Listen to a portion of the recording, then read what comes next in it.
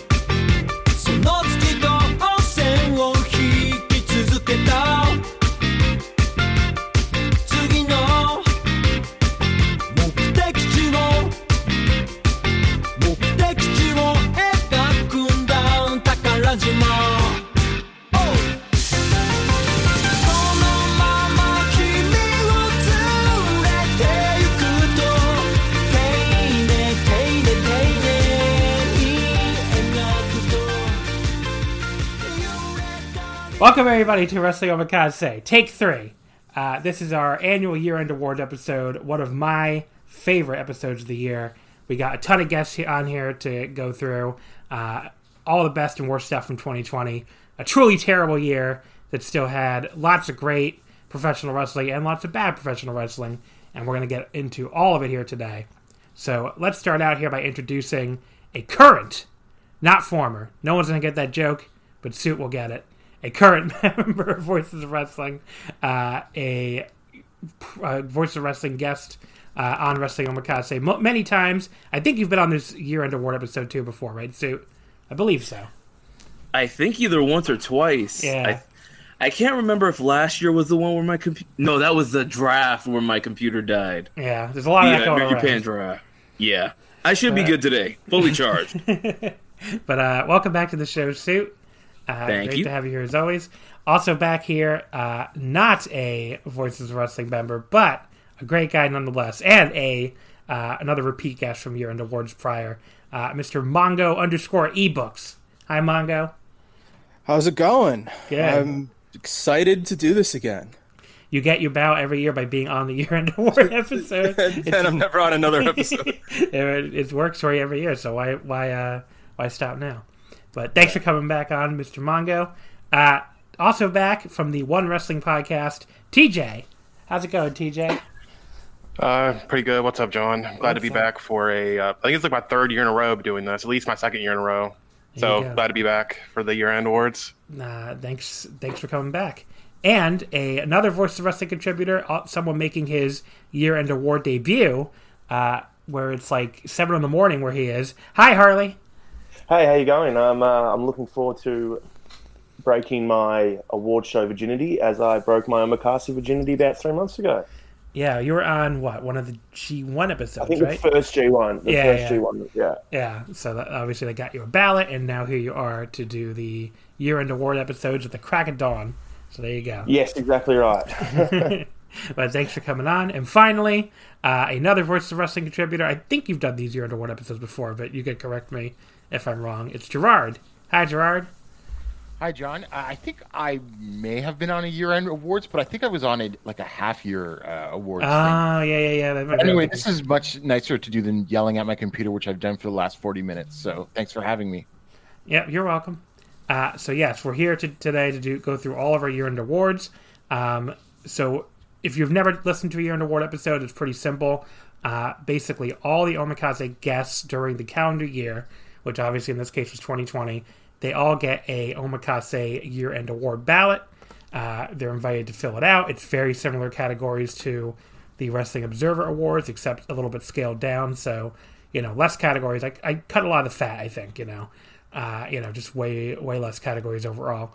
But, all the big ones, we have some Category B ones where you make one choice each, which a lot of those are worst categories. And then Category A, which is first, second, and third, where first place gets 5 points, second place gets 3 points, and third place gets 2 points. And then we compile those picks and come up with the overall winners. So all the people on here today did an Omakase ballot, so they're going to reveal their own picks. I'm going to reveal my picks, and then I will give you the winners. Now, new for this year, because of course we have the Wrestling Omakase Patreon, where you can sign up for $5 a month at patreon.com/Wrestling Omakase. This year, Omakase patrons also got their own ballot. So Omakase patrons were able to fill out the exact same awards, but I kept the results separately. So we have results from the guests, and we have results from the patrons. So I will give both of those out at the end, the top 3 for both. Sometimes they're very similar, and sometimes they're very different. So I like seeing how different they were and how similar they were was kind of entertaining. So as I compiled them, especially. So yeah, that's something we're gonna go over. I will be sure to, make sure I mention which is the patron awards and which is the guest awards. But yeah, that's new for this year. Speaking of the Omakase Patreon, I won't go through the whole big spiel because we got a lot to cover. But what I will say is if you're listening to this on Sunday, January 3rd, and you want to hear post-show coverage live on YouTube for both nights of Wrestle Kingdom, the only way you can do that this year, we did it last year for everybody, but this year it will be for patrons only. So go sign up now at patreon.com/Wrestling Omakase. I'll have Chris Samsa on there from Sport of Pro Wrestling. John Hernandez from VOW is going to be on there. I think one more person too, which I think that might be it. Anyway, the point is, John and Chris, maybe one more person, but it's not 100% confirmed. But definitely the 3 of us will be on there to break down Wrestle Kingdom 15 at the end of each night, live on YouTube. If you're listening to this as a free feed person, you will get to hear both shows eventually. We'll combine them into one show like we did last year on the free feed, but it won't be until Saturday. So if you want to hear our thoughts right after the show's end, the only way to do that is to sign up for the Patreon at patreon.com/Wrestling Omakase, and you will get the YouTube link off of there immediately after the show's end. So we'll be streaming live on there for you to listen to. Okay, let's get right into these awards. We're going to start out here with the worst weekly TV show. So when we do these awards, I always like to start with the worst awards and get them out of the way first, and then work our way up to the best awards. So worst weekly TV show, not a hard category for me personally. I gave it to WWE Raw. Just a horrendous television program on so many levels, and I try to tell everybody to be brief on these worst awards. I will try not to defy my advice. But what I will say is, I did not watch Raw every week. I have to say that first of all. I don't think most of the people who voted this watch it every week. But like every time I turned it on, it was quite possibly more horrible than the last time I turned it on. And just like, I don't know. I've talked a lot about, there was this one segment that I even saw people praise with Randy Orton and Drew McIntyre. Like, it looked like two like terrible play actors and like a Shakespeare in the Park fucking skit, just like reciting monologues at each other. I could not believe how terrible it was. And that's what they seem to lean into, these really terrible like monologues during those empty arena performance center shows. And then they went to the Thunderdome and it became like actually unwatchable to me, not like the joke way people say it, but like it hurts my eyes to watch that. Like it really like the screens and the lights and everything going off, it is actually unwatchable to me. So yeah, Monday Night Raw, terrible television show. That was my vote. What'd you give a worst weekly TV show to, Suit? Yeah, I can't argue with that. Monday Night Raw, the flagship. Terrible. Mongo? Even though I have not actually watched Raw this year, I've seen enough videos on YouTube and enough Raw Undergrounds and Fiend sketches that my vote was for Monday Night Raw. TJ? No surprise, my vote was also for Raw, but I think I've watched less than a dozen episodes of WWE TV this year, so mostly just what I see online. So yeah, just Raw, I guess. Harley? Without watching a second of it, I voted for Raw. Okay. Any particular reason? Again, the clips online. I could have honestly voted for any WWE show, but I just thought from everyone complaining in the Slack, from watching the clips, it just looks completely irredeemable. There you go. And Gerard, I think you make it a clean sweep here, but I could be wrong. Yeah, I also voted for Raw, and I submitted my ballot before Alexa Bliss dumped gasoline all over herself. That was the most bizarre fucking shit of all time, probably. So Raw, clean sweep here with our guests on the line, and it also, of course, won the award for the third straight year. This category started back in 2018, so we did not have this category in the first one in 2017. Raw takes first place with 25 votes. NXT second place with 4 votes. Impact and SmackDown tie for third with 2 votes each. The only other shows that got even a single vote were New Japan Strong and Being the Elite. Both got 1 vote each. Over on the Omakase Patreon, really no difference at all. 22 votes for Raw, 3 for SmackDown. Nothing else got more than 1 vote. So Raw, quite terrible, and it does sweep the awards again. Okay, so now we get to Worst Major Show, which there should be more different votes here. So I did not watch any WWE major shows this year after February. I have to say that first of all before I announce my vote. And I did not think the Royal Rumble or the Elimination Chamber were that terrible. But I completely gave up on their pay-per-views once they went empty arena. I never watched WrestleMania or anything. Just has no appeal to me to watch WWE without the entire entertainment value of WWE is like seeing how the crowds will reject these shows, and obviously that goes away.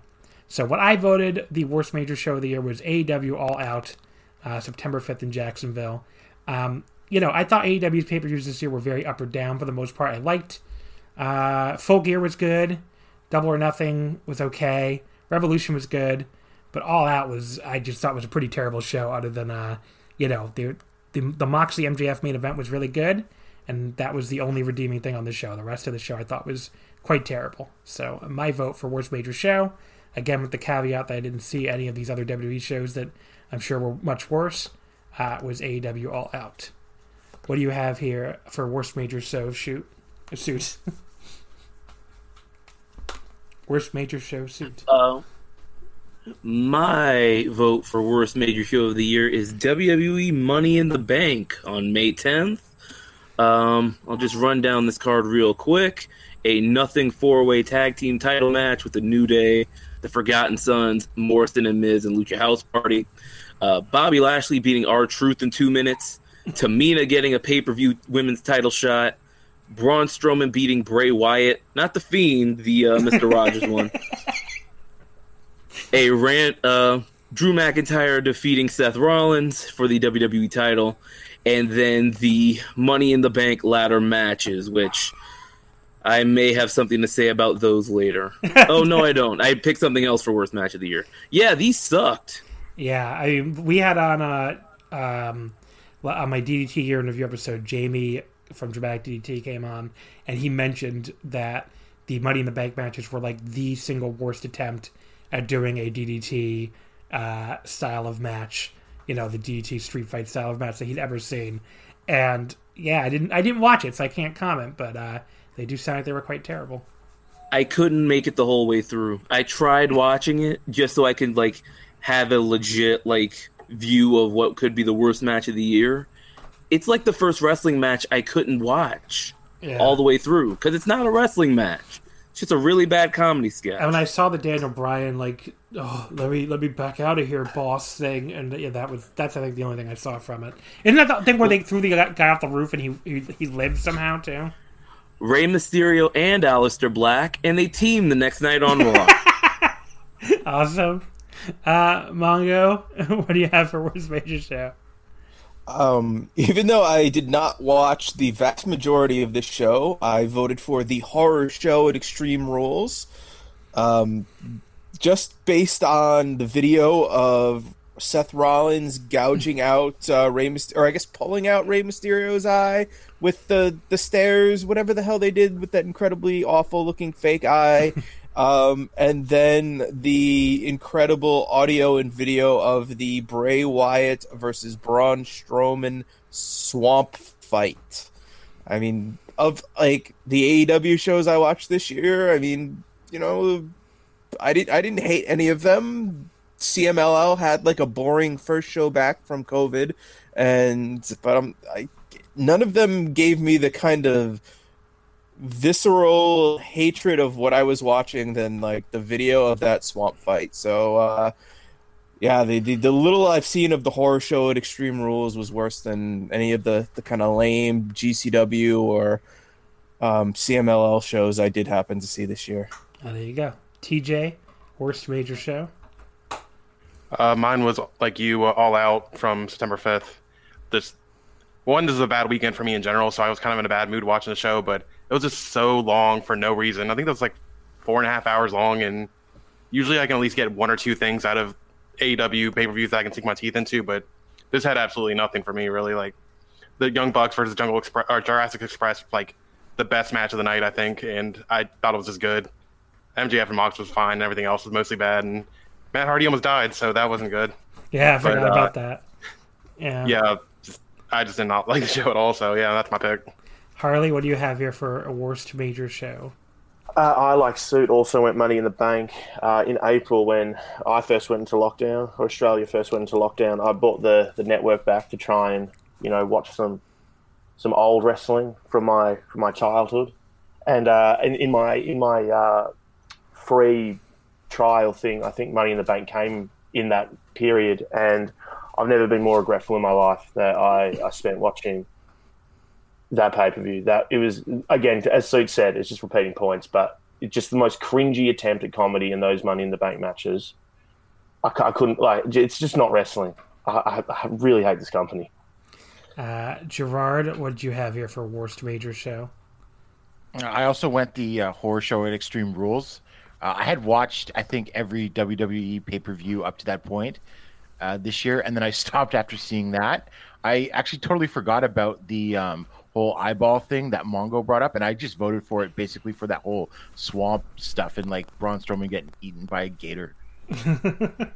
Okay, so the worst major show vote for the guests and the patrons, actually. Oh, no, the patrons too. Was a show nobody voted for here. It was WWE WrestleMania 36 Night 2, March 26th in Orlando. That got 7 votes.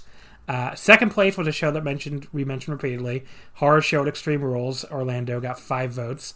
AEW All Out got in third place at 4 votes. Then WrestleMania 36 Night 1 in fourth place with 3 votes. And by the way, I had so many people vote just WrestleMania without specifying a night that I had to go track them down to pick a night. I think all 10 of them probably did that. But this is what they ended up with. 7 pick Night 2 and 3 pick Night 1. The honorable mentions, Money in the Bank got 2 votes, so both the people on here, I guess. And then the only other non-WWE show to get more than 1 vote was the All Japan Champion Carnival Night 5, which would have been the block finals on September 26th at Odawara. That got 2 votes.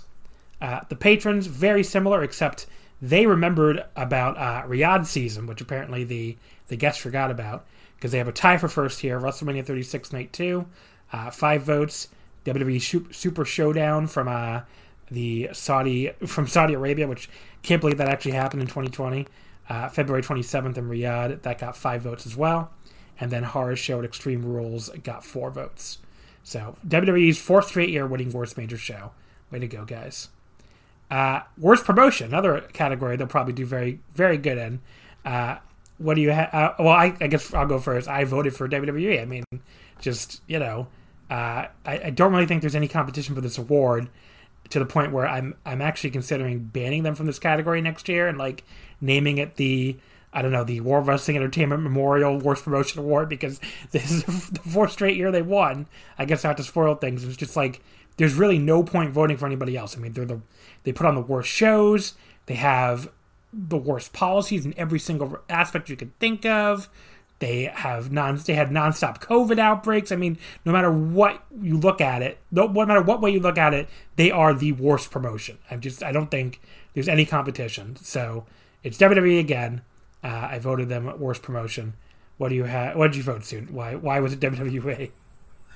The Vince McMahon hopefully Memorial Worst Promotion of the Year award goes to WWE.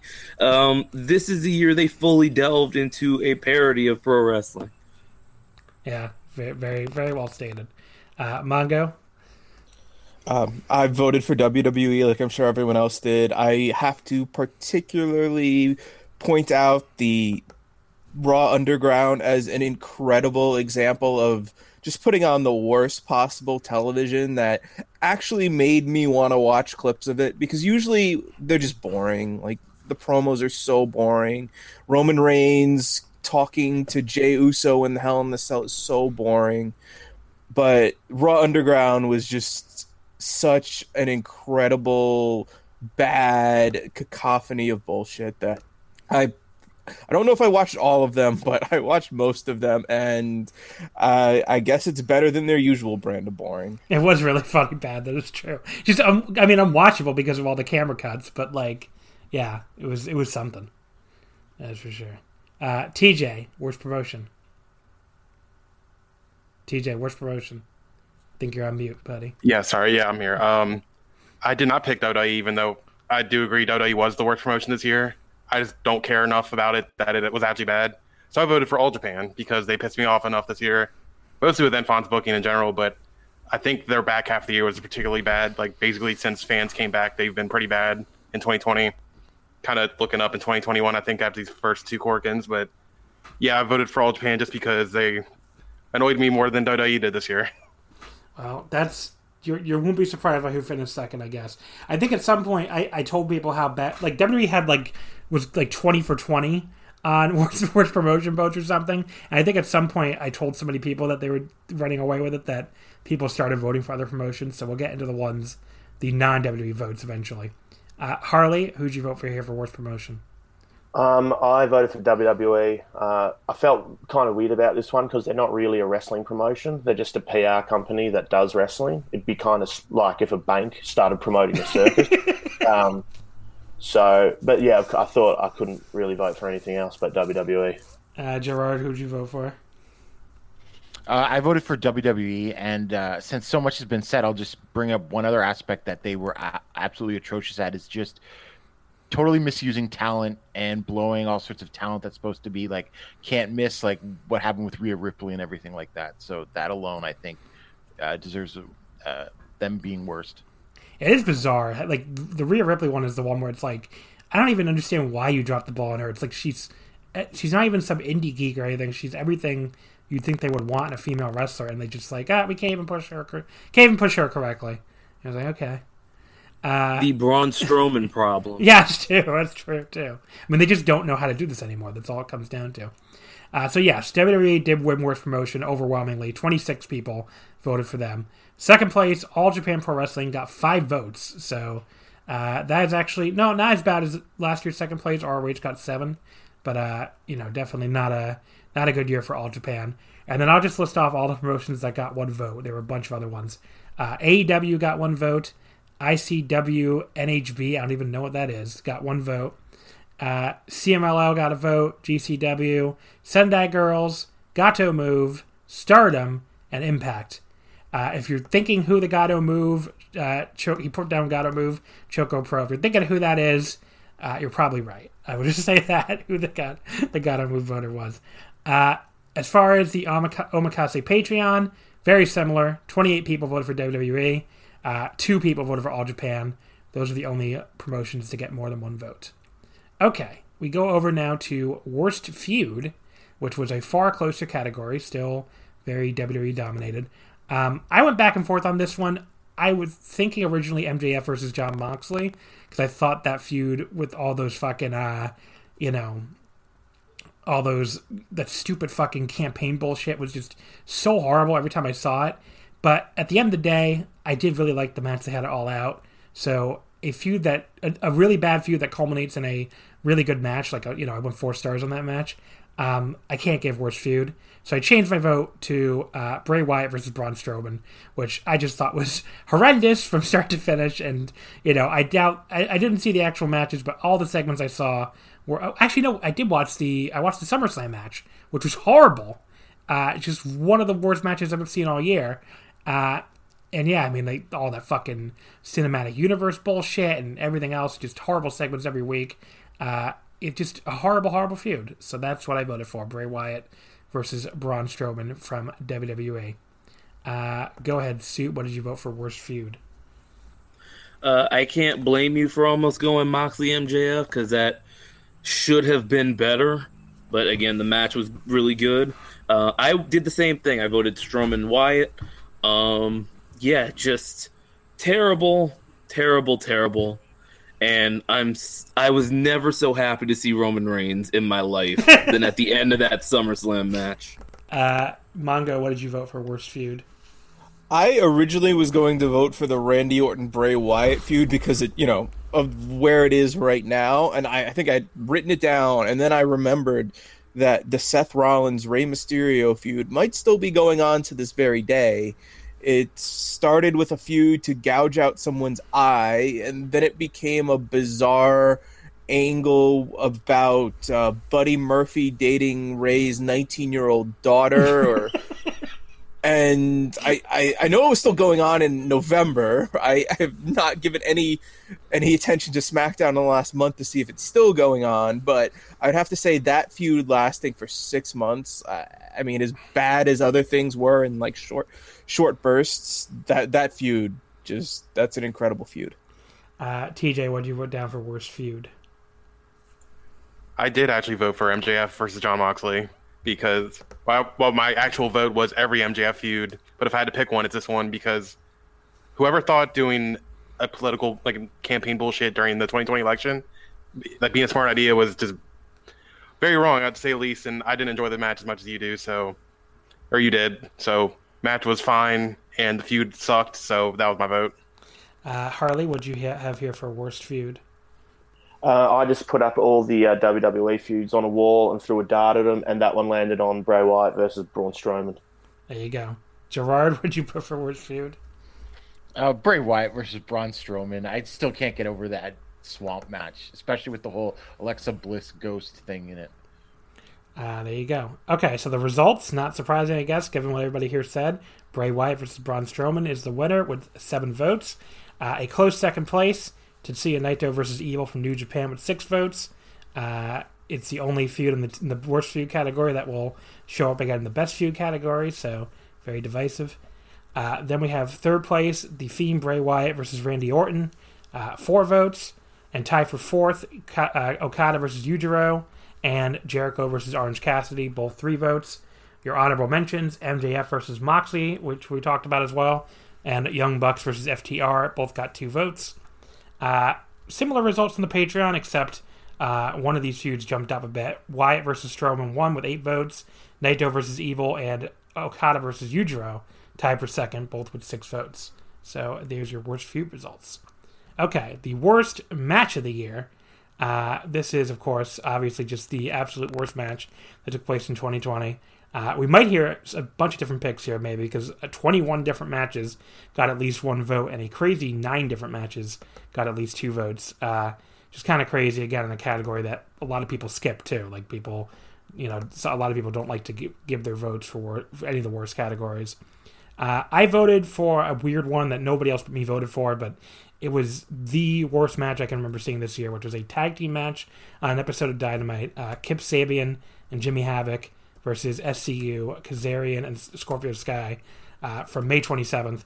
I just thought Kip Sabian and Jimmy Havoc did possibly the worst selling in this match I've ever seen in a major league professional wrestling match. And the fact that it was both of them doing it, not just one of them, it just really stood out to me that, I don't know, Kip Sabian appeared to think that pro wrestling selling should mean look like I'm really constipated, and Jimmy Havoc also seemed to go to that school of constipation as selling. So just really, really horrible, and just it was like a 10-minute tag, but that match stood out to me in my brain when it came to the end of the year. And again, I didn't see a lot of these cinematic bullshit WWE stuff, so this was the one that stood out to me as the worst match I saw in 2020. Give me your pick for worst match, Suit. One final beat. Johnny Gargano versus Tommaso Ciampa. It was a parody of the NXT main event style that eventually became the NXT main event style. And then it introduced Karrion Kross, who sucks too. There you go. Mongo, what's your pick for worst match of the year? I voted for the Jey Uso versus Roman Reigns Hell in a Cell match. As I've said, I don't watch WWE, but I saw so many tweets of, has this match started? Blah, blah, blah, blah, things like that I'm like, I need to see what in the hell this is. and it was Roman Reigns talking to Jey Uso, acting, and then like people like Ryan Satin and others, just other people like, oh wow, Roman Reigns is such a great actor. This is incredible stuff, and it was like a 40-minute match that's almost all just bad acting and no action, and it was an I Quit match too. It was one of the most painful things I have sat through. I can't believe I sat through what must have been 30 minutes of it. Easily the worst match of the year, and the people who are like, wow, this was really good, they should rethink their lives. TJ, what's your vote for worst match of the year? My worst match of the year is the Alley Cat versus Kikutaro from GCW Slime season. It's probably just recency since it took place in December, but I was kind of struggling with this, and this was like the first match that came to my mind because that whole show kind of wasn't that good, but this in particular was just awful, and please don't watch this. Give me like something that was awful about it. What was terrible about it? I mean, I think it's just, I usually enjoy Kikutaro because he's a pretty good comedy wrestler. It's just, I don't know, Alley Cat doesn't do anything for me ever, really. I'm not as offended by her as some people are, but I don't know. She just needs to stay away from me for a little bit. She was really the bad thing about the match more than Kikutaro, I think. Okay, because I heard this match was horrible, but nobody ever seems to tell me specifically why it was so bad, so I guess I should just go watch it for myself. I'll say if you want to. Harley, what is your pick for a worst match of the year? I actually went Toru Yano versus Jado from the first round of the New Japan Cup in June. I can't actually remember why I hated this match so much, but it's the only dud I gave for the year. I think maybe because it just went 8 minutes, which is probably 7.5 minutes too long for these two. But yeah, I remember just really hating this one. Gerard, what do you have for a worst match of 2020? Well, avid Omakase listeners would already know my worst match of the year as we went over it on the miscellaneous Puro episode. But I went with Go Shiozaki versus Kazuyuki Fujita from March 29th in Noah. And yes, I watched it live, which is something that a lot of people sort of put a caveat on whether or not you enjoyed it. I watched it live. I didn't like it. I didn't get the hype. And as someone with ADD, I can't stand two people just standing there looking at each other for 30 minutes. You'll hear that one again in the top 10 for best match of the year. But yes, there you go. So the winner was Orange Cassidy versus Chris Jericho, the Mimosa Mayhem match from AEW, November 7th. That got 4 votes.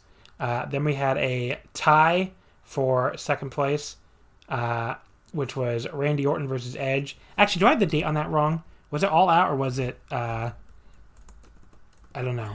It was All Out. Okay, so I put the wrong date. So it's actually from September, not from November. So there you go. I'll have to make sure I correct that on my document. Anyway, tied for second, Randy Orton versus Edge, WWE from WrestleMania Night 2 on March 26th. That got 3 votes. And then John Cena versus The Fiend Bray Wyatt, the what the hell was that thing called? The whatever the Firefly Funhouse match. The Firefly Funhouse match that also got 3 votes. And then I'll just read all the ones that got 2 votes really quickly, all of our honorable mentions. Maku Donoto versus Shinya Aoki from DDT on July 23rd got 2 votes. Yano versus Jado, which Harley here mentioned, that got 2 votes. Alley Cat versus Kikutaro got 2 votes. The Big Swole versus Britt Baker, Rebel, and Penelope Ford handicap match from AEW, August 27th got 2 votes. Money in the Bank got 2 votes. And Naito versus Evil from Dominion, July 12th, got 2 votes. The Omakase Patreon Award winners, their winner did not get more than 1 vote in the guest votes, which is interesting. It was Evil versus Kazuchika Okada from July 11th, the New Japan Cup final. That one with 4 votes. And then Yano versus Jado got 3 votes.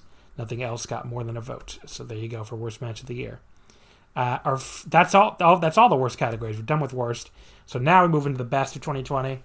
The last category B award, where you only pick 1 per person, is Best Weekly TV Show.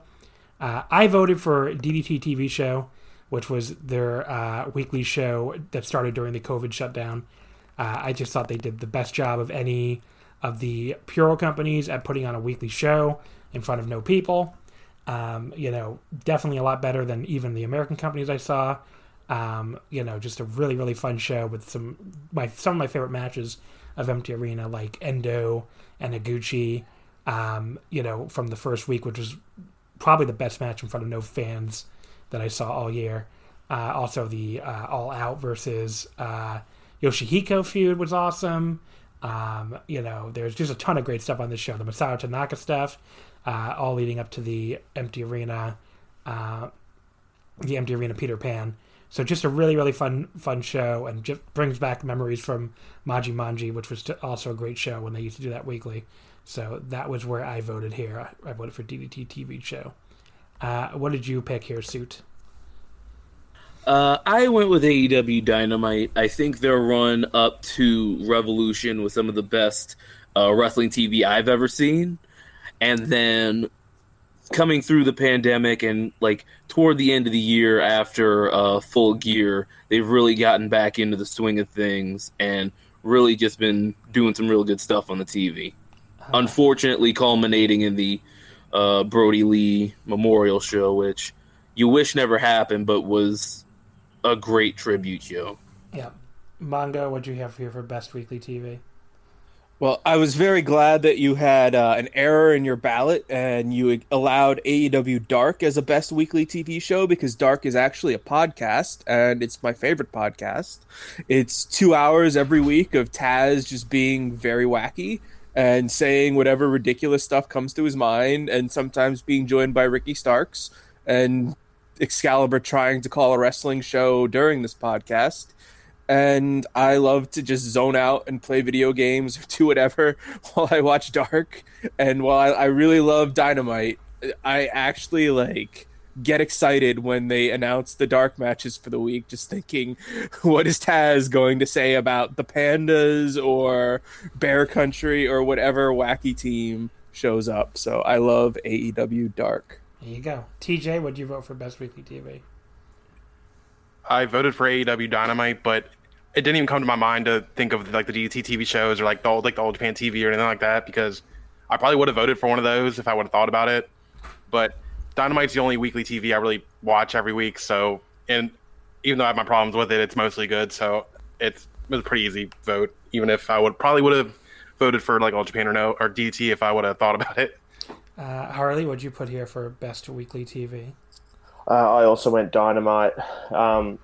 It's probably all I really want out of weekly TV wrestling, especially from America. There's some, I guess, segments in it that stink, but as a whole, I'm not offended by it like I am by the 3 WWE shows. So that's why I went Dynamite. Gerard, what'd you put for Best Weekly TV? I went with All Japan sort of AGPW Broadcast 2020. I thought it was some of the best Empty Arena stuff. They had some really cool angles. It was sort of structured like an American TV show at times, because the show would start off and Enfants would come to the ring and cut a promo and everything. And it was probably arguably the peak of the company, because everything fell off a cliff when the fans came back. Yeah, I would have voted for All Japan second if I was going to do a second place. I thought they did a good job too. Dynamite is a good, I get why people like it. My problem with it always is I just think the wrestling quality is kind of not good. So that ends up being what holds it back for me. But other than that, the way they structure their TV and everything, and the interviews are usually really good. So it did win the award, not really surprising, for the second straight year. It got 21 votes. Dark came in second with 5 votes. DDT TV show came in third with 4 votes. And then your honorable mentions, Gato Move Choco Pro, New Japan Strong, and All Japan all got 2 votes each. Very similar on the Patreon, except a little bit less votes for Dynamite. Dynamite won with 14 votes, and then tied for second was the DDT TV show and Gato Move Choco Pro, which both got 5 votes. Nobody voted for Dark, though, so Dark was much more popular with the guests than it was with the patrons. So there you go.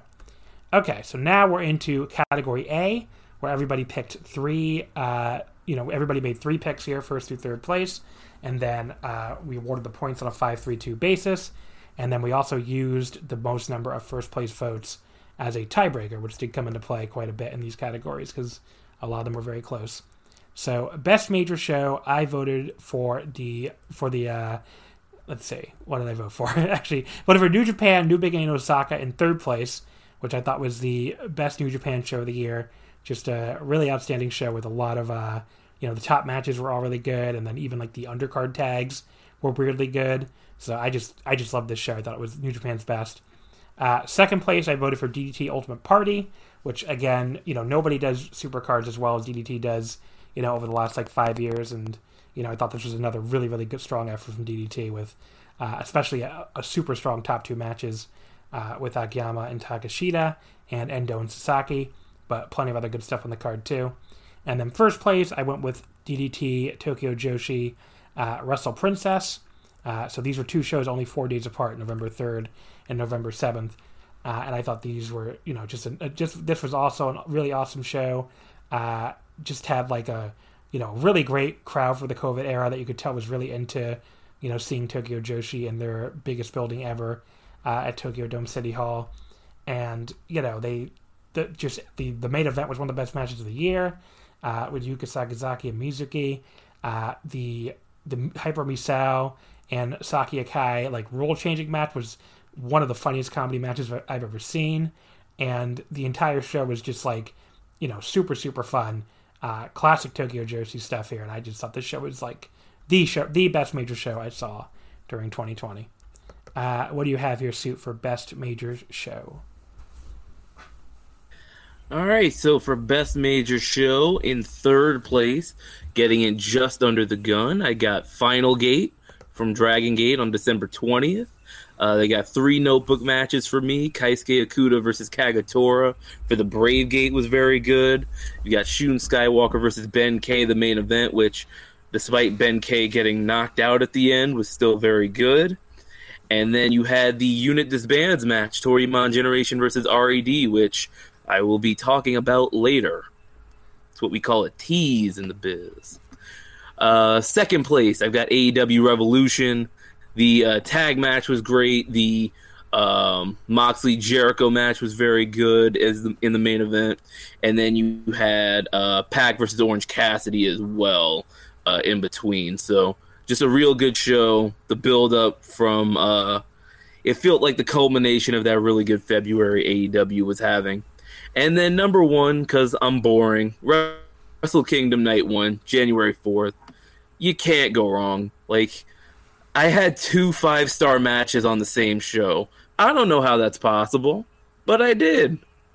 Hiromu and Will and Okada Bushi, I went 5 on both. So, yeah, can't go wrong with 1-4.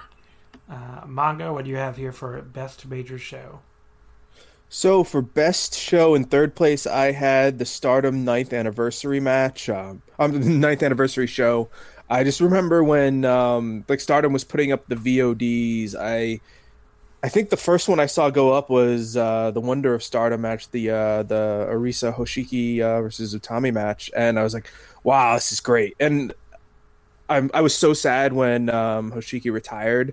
I loved the last year and a half, especially her run with the Wonder of Stardom title. Thought she was so good, one of the best wrestlers in the world. And I was posting about that, and someone's like, "Oh, that's not even the best match on the show." And then there was the Mayu Iwatani versus Momo Watanabe match, which was also fantastic. Maybe even a little better. Plus the Tam Nakano Kagetsu match, which was really good. It was just a great show. And the Utami one was the one where she busted open Utami's nose or something, right? Legit. I think so. I don't have a lot of memories of pre-COVID shows. I just remember loving that show. I think that match was why Japanese fans started calling Arisa the new Inoki on Twitter. So I thought that was funny. And I can't even believe that show was in the same year now. Yeah, and I know. Second place, I had AEW Double or Nothing. I loved the Stadium Stampede. I loved the Moxley versus Brody Lee match, especially the finish. That was a really great finish. I loved Hikaru Shida versus Nyla Rose, and I thought it was a really strong card. Even the wacky casino ladder match was so much fun to watch live. And in first place, I had. Let me just double check. Did I actually? I read this wrong. I had Full Gear in third place, 9th Anniversary in second place, and Double or Nothing in first place. There you go. My mistake. But Full Gear I also thought was a really good show. I was wondering why, like, in my mind I'm thinking about Full Gear at first place. I'm like, it was a really good show, but like I feel like Double or Nothing was better based on the way I'm describing it. Like a really good top to bottom card where Double or Nothing like did have a couple of spots where it was maybe weaker, but that Stadium Stampede match, the title match, the ladder match, like just overall really, really great fun show at a time where like I needed a fun show to watch. There you go. TJ, best major show. My third best major show was Dragon Gate Final Gate. I just absolutely love the show. Like nothing was outright bad. Like everything on the card was really enjoyable, except for maybe Yoshida and Jason Lee, but it was fine. A little longer for my taste, but beyond that, like everything else was great. Like the final four matches were all great. Other than like the Twin Gate match wasn't great, but it was still good for what they were trying to do because it means BB Hulk and Kai being like shitheads together against old men, killing them. So that was really fun. And it had a match of the year contender in the disbands match, and I still thought the main event was great despite how it finished and all the discourse it caused. But yeah, overall, that's my number 3. My number 2 is Ice Ribbon, New Ice Ribbon, 1057. It was their final Yokohama Bunka Gymnasium show from August. Bottom half of the card was really good, including a really funny triangle ribbon match with Ram Kaicho defending. Had the Fantastic Ice title, I think that's how you say it, between Rina Yamashina and Risa Sera was just awesome. A little bit of hardcore match. Tag title match was really good with Tsukushi and Tsukasa Fujimoto dropping the belts to Frank Sisters, and the main event was just awesome with Maya Yuki finally putting over Suzu Suzuki to make her the new ace of the promotion, or new young ace, even though she lost the belt. But and my number 1 show of the year was Dragon Gate Dangerous Gate from September. Pretty much the same thing as Final Gate. I just loved everything on the show, and the main event, the 6-way steel cage match, was another match of the year contender.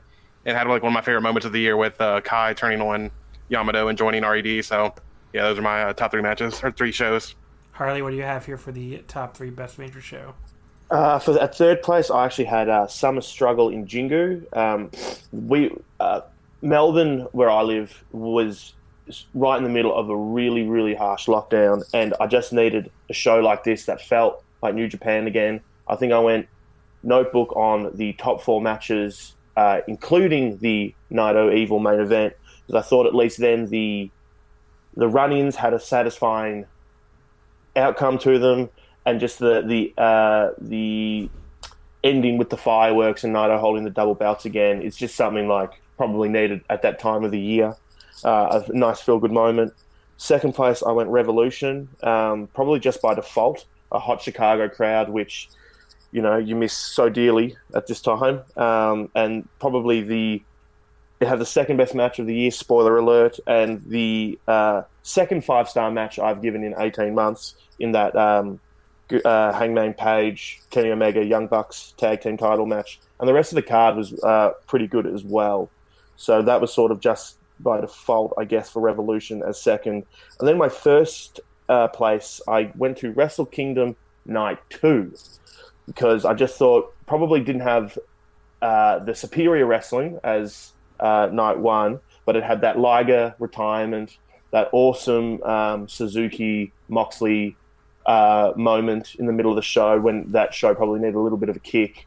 I thought Tanahashi Jericho was fabulous, and it concluded with probably the best match I've ever seen in my life, and maybe my favorite wrestling moment, definitely in the last since I was a kid, in Naito finally getting his moment in the Dome, plus that awesome angle at the end with Kenta as well. So that's why I went Wrestle Kingdom 15 Night 2 as my show of the year. Gerard, what do you got here for best major show? Number 3, I went with New Japan G1 Climax Night 2 from September 20th. I just really loved Naito versus Tanahashi. To me, I was like, I didn't know how the G1 was going to turn out, and so I thought Night 2 really set this like feeling that the G1's going to be actually still pretty good this year. I know a lot of people were also down on B Block. I'm not saying it was perfect, but I don't get quite some of the hate that it got. No, Gerard, And, you were pretending. You were pretending. Pretending to like But it. also, I think this had Evil's best match of the year, in my opinion, against Zack Sabre Jr. Yeah. I love number that. two- That match was awesome. Number 2 was Noah the Chronicle from November 22nd. It had that was Nakajima versus Go, and that was also Keno versus Kaito for the national title. And I think the junior tag match was the best match I've ever seen Hayata in. And number 1, I will go with Wrestle Kingdom 14 Night 2. There was just something about it. Obviously, the main event is like one of the most satisfying finishes to a show ever. I also really loved Tanahashi versus Jericho, which might turn out to be Jericho's last good match. And it just felt the atmosphere was just incredible on that evening. So the winner here was the closest winner we've ever had in this category, separated by exactly 1 point. Wrestle Kingdom 14 Night 2, 51 points, 9 first place votes. Second place, Wrestle Kingdom 14 Night 1, 50 points, 6 first place votes. So obviously can't get any closer than that. I thought Night 2 was going to win by a lot, and then like a lot of the late votes came in from Night 1, so it got really, really close. Third place was AEW Revolution. Revolution had 38 points and 3 first place votes, and now just do the rest of the top 5. G1 Climax Night 13, nobody mentioned that one. That was the Okada Shingo and Ibushi Suzuki A-Block show. That had 25 points with 3 first place votes. Fifth place, Ice Ribbon, with their best showing ever on these awards. Gets Ice Ribbon, new Ice Ribbon, Yokohama Bunka Gym Final. I think that's the show you voted for, right, TJ? Yeah, that was my Yeah. that was my number 2. It was So- like definitely one of my favorite matches or shows this year. Like when I was voting for this, that was like the first one that came to mind. Honestly, it was really good. So that was August 9th in Yokohama, and that finished 5th with 24 points. So only 1 point behind the G1 show. 3 first place votes. And then you can see the rest of the top 10 on an article I'm going to put up on VOW. So I'm not going to go through the whole top 10 here for every award. The Omakase Patreon winners, similar, but they like Night 2 a lot more. So Wrestle Kingdom 14 Night 2 got 89 points. And then Wrestle Kingdom 14 Night 1 was well behind in second place with 34 points. And then third place was DDT Tokyo Joshi Wrestle Princess with 24 points. So that's your best major show. Okay, so now we're going to deviate from the order a little bit, and I'm going to jump up to Most Outstanding Wrestler, just so there's a bit of a gap between Most Outstanding and Wrestler of the Year. So Most Outstanding Wrestler is the best Wrestler of the Year from an in-ring, bell-to-bell standpoint only. None of the other factors that you put for Wrestler of the Year, also called the Flair Thighs and the Observer. So Most Outstanding Wrestler this year, I went with Hiromu Takahashi. It was really close to me between Hiromu and my number 2. Because, you know, just I had my number 2 at number 1 for a long time, but, you know, just Hiromu to be pulled away with his Best of Super Juniors performance, where I thought, like, every night he was having a 4-star better match, and I just thought, like, you know, he basically carried that tournament. Without him, that tournament, it's not that great, honestly. You know, other guys had good tournaments too. I mean, Desperado Show had a good tournament. You know, Ishimori had a pretty good tournament, but like Doki too, actually had a pretty good tournament. But Hiromu was on like a whole different level in that tournament, and just, you know, really took that on his back and made it a great tournament. So Hiromu was my pick for Most Outstanding. Kaito Kiyomiya from Noah was my second place, where I thought it was under the radar because he wasn't in as many main event spots as he was in previous years, but like everything he was in was outstanding. I mean, he was the MVP of the N1 victory for me. His title match with Go Shiozaki on 1-4 was one of my favorite matches of the year. Just really, really outstanding stuff from Kaito. You know, he really put it all together this year. And then third place, I put Naito. You know, Naito obviously, you know, didn't have like an all-time great year, especially compared to some of the other years he's had. But I thought his G1 Climax was outstanding.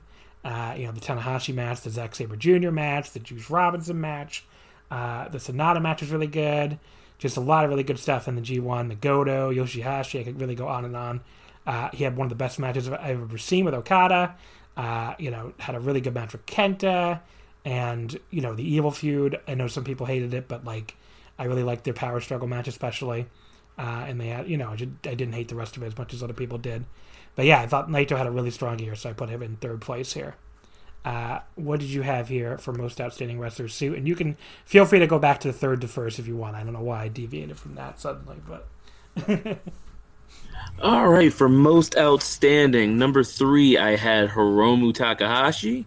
I just felt his year was really good. He's been the lifeblood of New Japan he's just been so good. And ever since the comeback from the shutdown, he's been, in my opinion, undoubtedly the best part of New Japan. In second place, I've got Will Ospreay. He had the Wrestle Kingdom match, he had the Sabre matches, and ever since coming back, he hasn't done much since coming back because he's been getting the new group together, but I think his start of the year was strong enough to really hold him above water because I just had him, like, if the year's regular, I think he has another just stellar year. And then number 1, Kenny Omega. He was in my best tag team match of the year and several of my best singles matches of the year. I don't know what to tell you. I think he's great. Okay. Mongo, what do you have for Mongo, what do you have for most outstanding wrestler? Okay, for most outstanding wrestler, third place I have Mayu Iwatani, who I thought her title reign was really tremendous. I kept forgetting about Stardom this year. I'd catch up on New Japan. I was obviously watching AEW. I was watching some GCW stuff. Basically, I was watching the weird DTU produce shows from this summer on the Ranch and the other stuff, and then someone would post about this great match she had, and I'd watch it wow, that was really good. And then before the pandemic, obviously she was doing some of the best stuff of the year. She had that really fun, wacky lumberjack match on the No People Gate. So I was just a huge fan of her overall. Thought she was very versatile this year, on top of being a really good champion, which we'll get to in a different award. Second place, I had Shingo. And it's weird because when I looked at a list of Shingo matches, when I just went to his cage match match guide, I'm wow, he had a better 2019 than 2020. But I thought he was fantastic this year. His matches with Sho were great. The matches with Ishii were great. The Kota Ibushi match was obviously great. That fantastic. What was it? It was a random tag match I remember from June. I think, but I just remember that being really good. A really good match with Goto. I thought he had a great year. And then in first place, I had Kenny Omega. His tag run with Hangman Page was fantastic. And during the real, I guess as close to America got to as a real lockdown during this pandemic, those tape shows from Atlanta and the empty arena stuff in Jacksonville, he had a lot of really good, a diverse kind of run there. He had just some maybe overly long, but still really good matches with Sammy, a very wacky tag match with Nakazawa against the Best Friends. And then just he was great as a top tier tag and singles wrestler. I loved the match with Hangman. I loved a lot of his work this year. I thought he was fantastic, and he's my most outstanding wrestler. Alrighty, TJ. My number 3 pick for most outstanding is Katsuhiko Nakajima. I think my 1 and 2 are probably they probably had higher peaks than he did. But I think Nakajima was one of the most consistent wrestlers this year, if not the most. He was constantly great in tags, had the awesome 30-minute draw with Suzuki right before the shutdown happened. He was the best person in the N1 this year, in my opinion, at least. And his match with Go for the title was just phenomenal. One of the best matches this year. My number 2 was Hiromu Takahashi. Hiromu started off strong with winning the junior title in a great match against the Commonwealth Kingpin. Another great match defending against Dragon Lee. And then once the startup happened, he was really good in the New Japan Cup. Had what seems like a lot of people consider Evil's best match in his reign. and was pretty much front and center during that entire feud anyway. But he lost the title in Jingu, a great match with Ishimori. He had another great match with Ishimori in the Best Super Junior. Like you mentioned, he was like the highlight of the entire tournament. I think he had just about everyone's best match in that tournament, and him and Bushi were even good in the junior tag tournament. So I don't know, he's my number 2 guy here, and my number 1 is Go Shiozaki. I had other guys ahead of him for most of the year, but came pretty apparent once the year went along that he was going to be my most outstanding, because he started off the year with his match with Kaito, which I still maintain is the best match to take place on January 4th, much better than Ibushi and Okada. A great reign, and had the Fujita match. I think he was one of the best guys in N1, and he bookended the year with back-to-back match of the year contenders with Nakajima and Segura, plus a few great tag matches thrown out throughout the year for good measure. But yeah, he's my number 1. Alrighty. Harley, your top 3 for most outstanding. At number 3, I went Go Shiozaki. He had 3 of my top 10 matches of the year this year, and I thought he had a really good N1 as well. For number 2, I went Hiromu Takahashi. I think he mixed it up with the heavyweights and was great. He had a good little tag run with Bushi, and I think they always have pretty good tag matches anyway. And I think he was clearly the standout of the best of the Super Juniors anyway. Again, and he just feels like a big deal as well. Like his matches, whenever that time bomb music hits, it just feels like something big is going to happen, which is like he's really captivating in that way. And number 1, I'm pretty stunned and pretty upset no one said him already, but I went the Stone Pitbull Tomohiro Ishii. Whenever he steps in the ring, it's always great. He had an incredible tag match in New Year's Dash against Evil and Shingo Takagi teaming with Hiroki Goto. He had some great 6-man, probably the best 6-man run we've ever seen. Not that that's saying much, but he's actually having great matches. His New Japan Cup in front of no fans was great. His G1, he ranked the highest out of the people I ranked in the G1. And even his World Tag League stuff with Yano, I think, was probably in the top half of tags, even though, again, that's probably not saying as much. But just in every format, the multi-mans, the tags, and the single stuff, I think his body of work is so strong. So that's why I went Tomohiro Ishii. Alrighty. Finally here, Gerard, what do you have for most outstanding wrestler? Number 3, Tetsuya Naito. Was not super high on the Evil stuff, but what got him in my top 3 was his performance in the G1, which is incredible. Number 2 is Will Ospreay. I think Suit also got most of the major points, but I'll just add Ospreay. What I'm basing this on is also his amazing match against Dowie James back in January in Melbourne City Wrestling, as well as his Rev Pro stuff like winning the title from Zack Sabre Jr. and some of the Empty Arena Epic Encounter shows from Rev Pro, which were awesome stuff from him. And number 1, Hiromu Takahashi. I don't know what else to say because he's been on everybody else's list. It was just an incredible year, and I will give him credit for just being able to have an incredible match with anyone. There you go. So the overall guest awards here, Hiromu did win. 61 points, 8 first place votes. Kenny Omega, the gamer, finishes in second, 52 points, 7 first place votes. Go Shiozaki, a strong third place, 42 points, 5 first place votes. And then a bit of a drop off after that to Shingo Takagi in fourth, 27 points with 1 first place vote. And Katsuhiko Nakajima in fifth, 25 points with 4 first place votes. The patrons also had Hiromu winning, 68 points.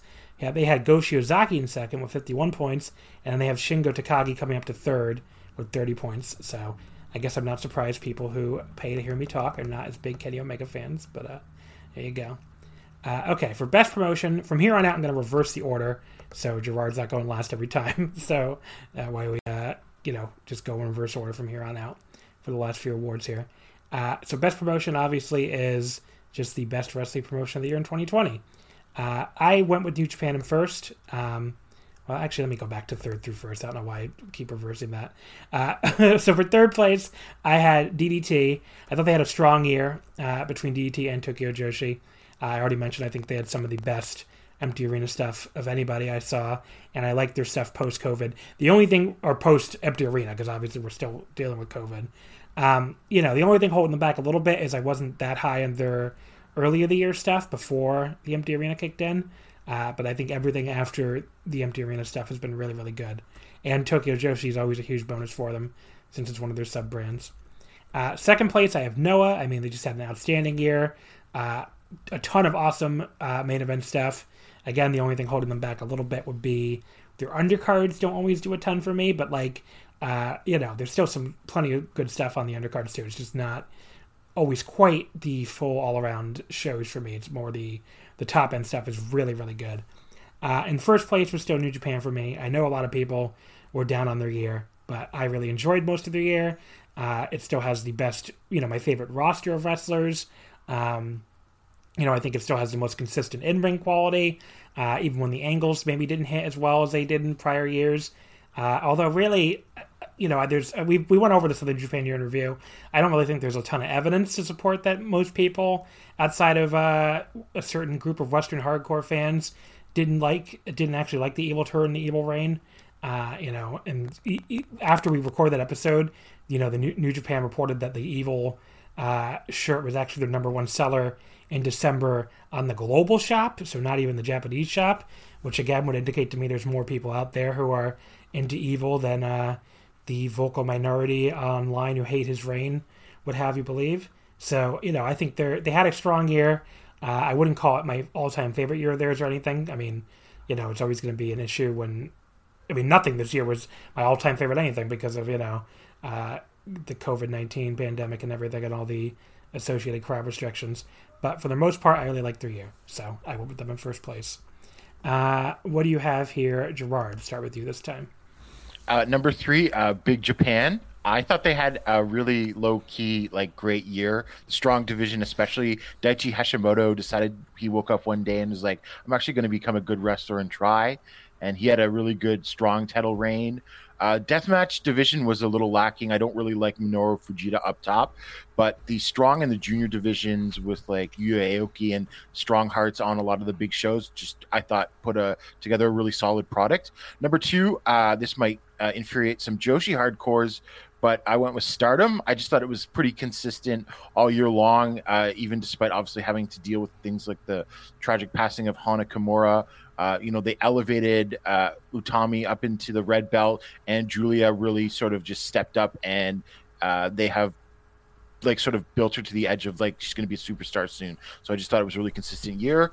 And number 1, I went with Pro Wrestling Noah. And you might ask, Gerard, how can you have the worst match of the year from the company that you say is the best promotion? Well, I say there is some really wacky stuff in Pro Wrestling Noah, like the junior division, but the peaks, to me, heavily outweigh the weaknesses. Harley, what do you got here for best promotion? Third place, I went with Pro Wrestling Noah. This is my first probably consistent year of watching it sort of throughout, and I'm really happy I did. Their main event scene was pretty incredible. They had a really good N1 tournament as well. Second place, I went with New Japan. Obviously dropped off from the previous few years for me, from going from first to second. So a big drop there. But yeah, they just didn't. The difference between my 1 and 2 is that obviously, and no fault of theirs, but New Japan didn't have shows for a quarter of the year. So that's why I didn't think I didn't hate the Evil stuff as much as a lot of people.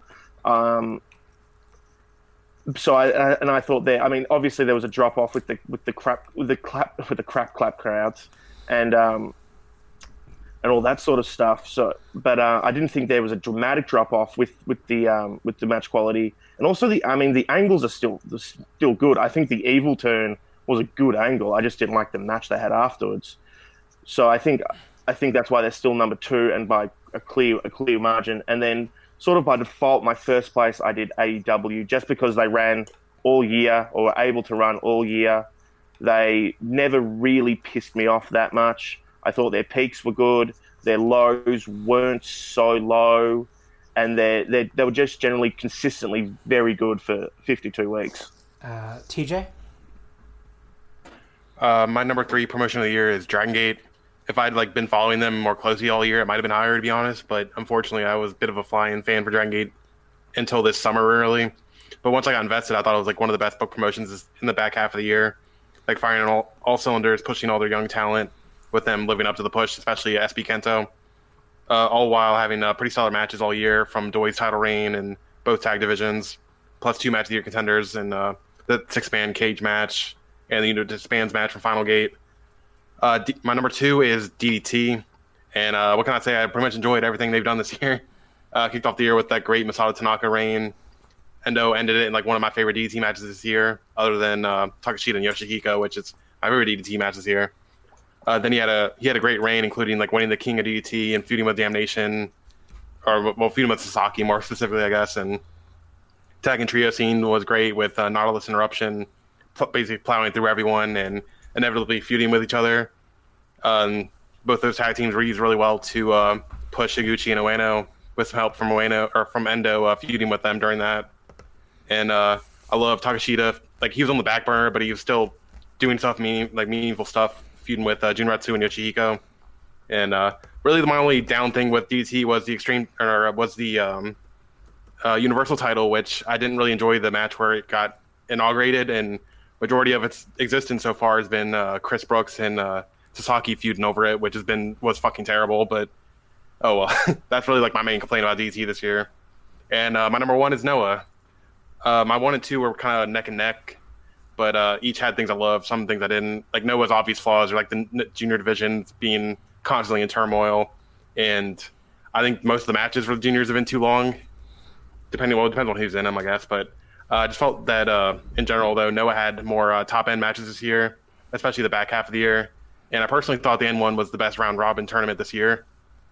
And also, just including business reasons, I think they took advantage of a great situation for them, and the fact that New Japan has been down this year in the eyes of Western fans. And I think Noah's done well to fill the gap for people that didn't get what they were wanting from New Japan. And they've got a lot more buzz going into 2021 in the West thanks to it. So they're my number 1. Mongo, what do you have here for best promotion? Well, best promotion, very different year for me, since usually CML is going to be up there and GCW, but CMLL has basically been a non-factor for the last few months. I have not enjoyed their stuff at all. So my number 3 is New Japan, who I know a lot of people don't like the direction of New Japan this year, but I mean, even when they're doing like kind of WWE style sports entertainment stuff, they do it a lot better than WWE. It's maybe a little too long on the run-ins. Maybe things could be tightened up a bit, but you know, I didn't hate the Evil Naito matches. I loved the ballpark show finish. Like, I thought that was great. I thought that was a really good show overall, and I thought overall, when I watched New Japan, I like it. I don't dislike it. Second place, I had Stardom, which it would fall off my radar for a few weeks, but then When you need mealtime inspiration, it's worth shopping Kroger, where you'll find over 30,000 mouth-watering choices that excite your inner foodie. And no matter what tasty choice you make, you'll enjoy our everyday low prices, plus extra ways to save, like digital coupons worth over $600 each week. You can also save up to $1 off per gallon at the pump with fuel points. More savings and more inspiring flavors make shopping Kroger worth it every time. Kroger, fresh for everyone. Fuel restrictions apply. I'd watch it. I'm like, wow, it was really good. I need to make sure I keep up with this. And then it would fall off my radar and I'd have to catch up. And the stuff they were doing before the pandemic was really good. The couple of no people shows they did were really fun. The shows they've done since, they're not quite as good as the shows before the pandemic. They've lost something heat wise, where I don't think New Japan has lost it as much. But I still like the shows more overall. And then number 1 is AEW. I think they've done a great job since COVID, where when I have watched their pre-COVID matches, in the last couple of weeks, I do notice the difference, but when I'm actually watching an AEW show, it doesn't feel like there's no one there. It doesn't feel like a dead, uninteresting show. And overall, like, I thought Dynamite's really good. Like, I like watching it every week. I think their storylines are generally really good. The promos are really good. The wrestling is really fun, and at its peaks is like fantastic. The Brody Lee tribute was incredible, and I think Dark is like incredibly entertaining. So overall, like, I think that they were my number one promotion. Suit, what do you have here for best promotion? All right, for number 3, I have Rev Pro. I think at the start of the year, they were doing some really good things to set up for the rest of their year, getting the belt on Will Ospreay, getting Michael Oku, their cruiserweight title over El Phantasmo, and just setting up a lot of stuff throughout the year. It ended up not working out, but they've really bounced back with the Epic Encounter shows. I think those have done a really good job of just setting up their next guys, setting up who they have, and just going with them. So I think as far as that goes, Rev Pro's done a very good job of that. In second place, I have AEW. For all the reasons mentioned, I think their shows peak very high, and their floor isn't too low. Great TV, great pay-per-view, and they do a really good job of like bouncing off of obstacles and making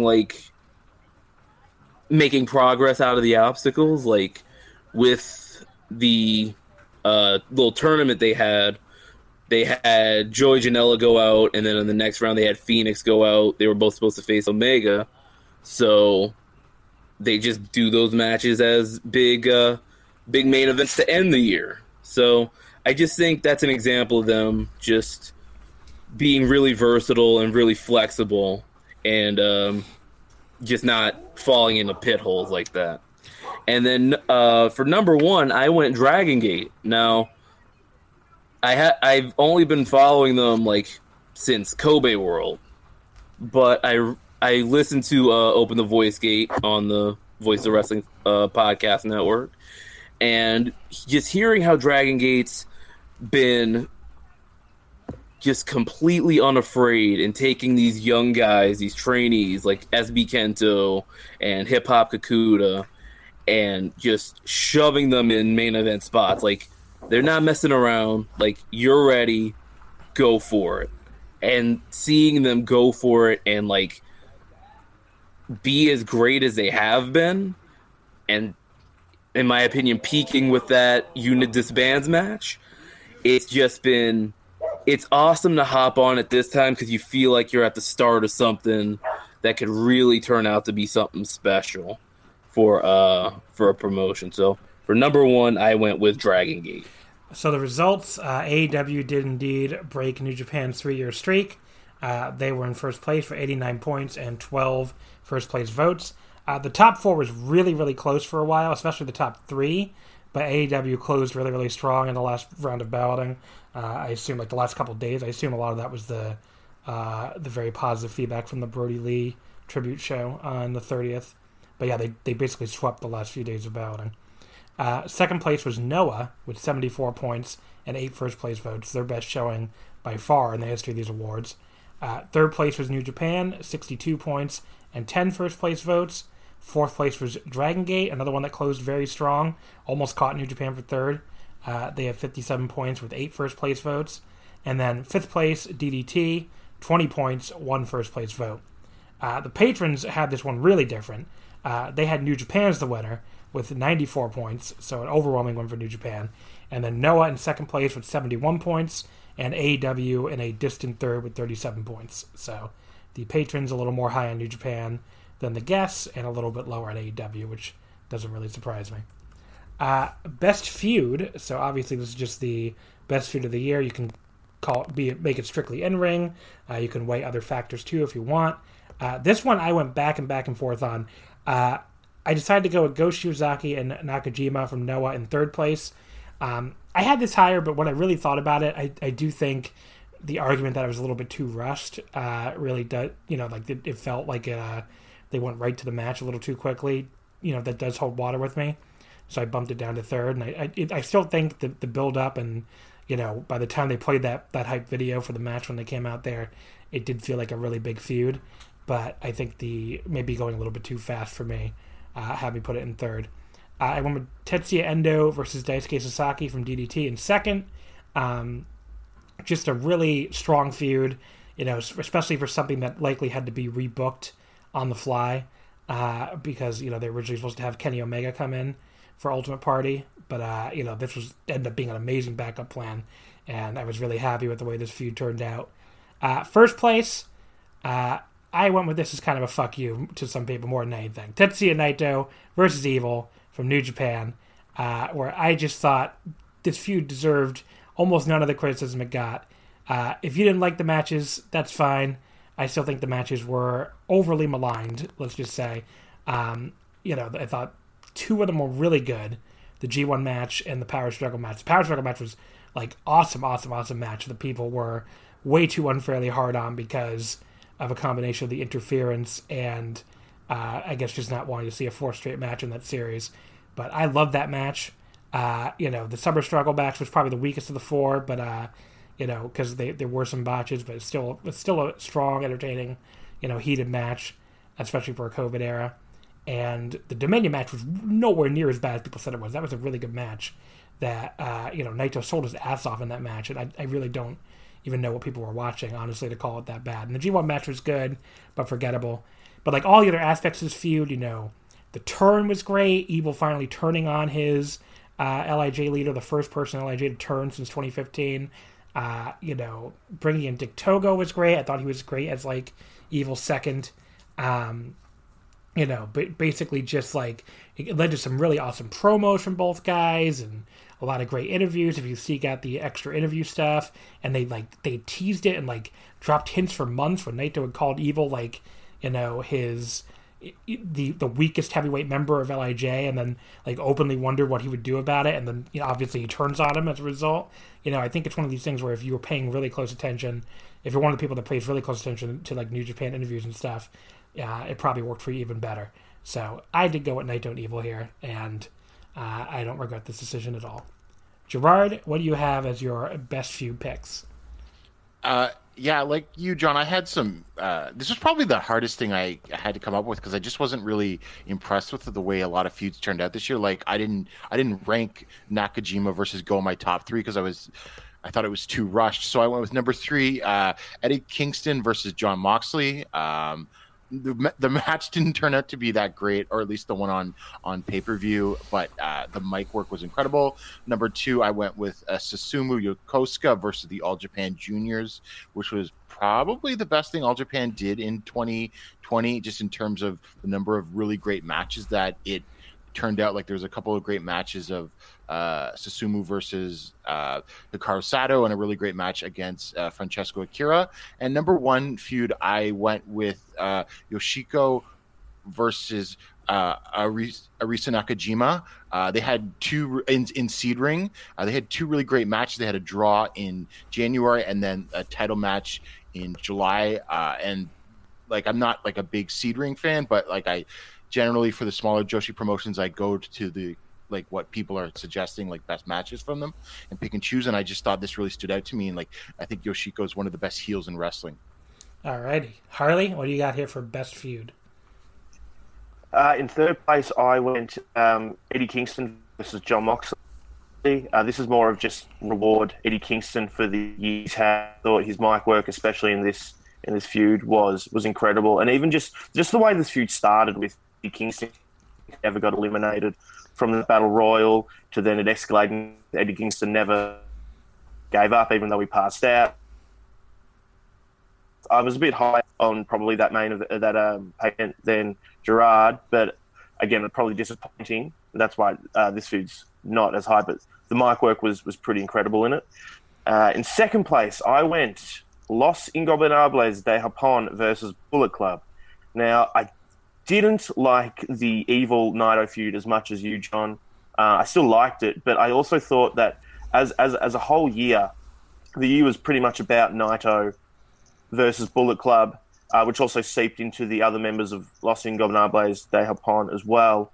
I thought the Kenta Naito feud at the start of the year was incredible, and then I loved their match as well. I thought the Evil turn was awesome. I thought the Hiromu stuff with Evil was probably Evil's most entertaining stuff he did, especially that main event. I know some people didn't like it as much, but I thought that was Evil's best Can I match. just ask you, did you see that Hiromu interview he did? Like that was like a whole separate 15-minute interview about before the Evil match? Before that match? Yeah, it was incredible. Yeah. Because I think almost nobody watched that because it wasn't on a show or anything.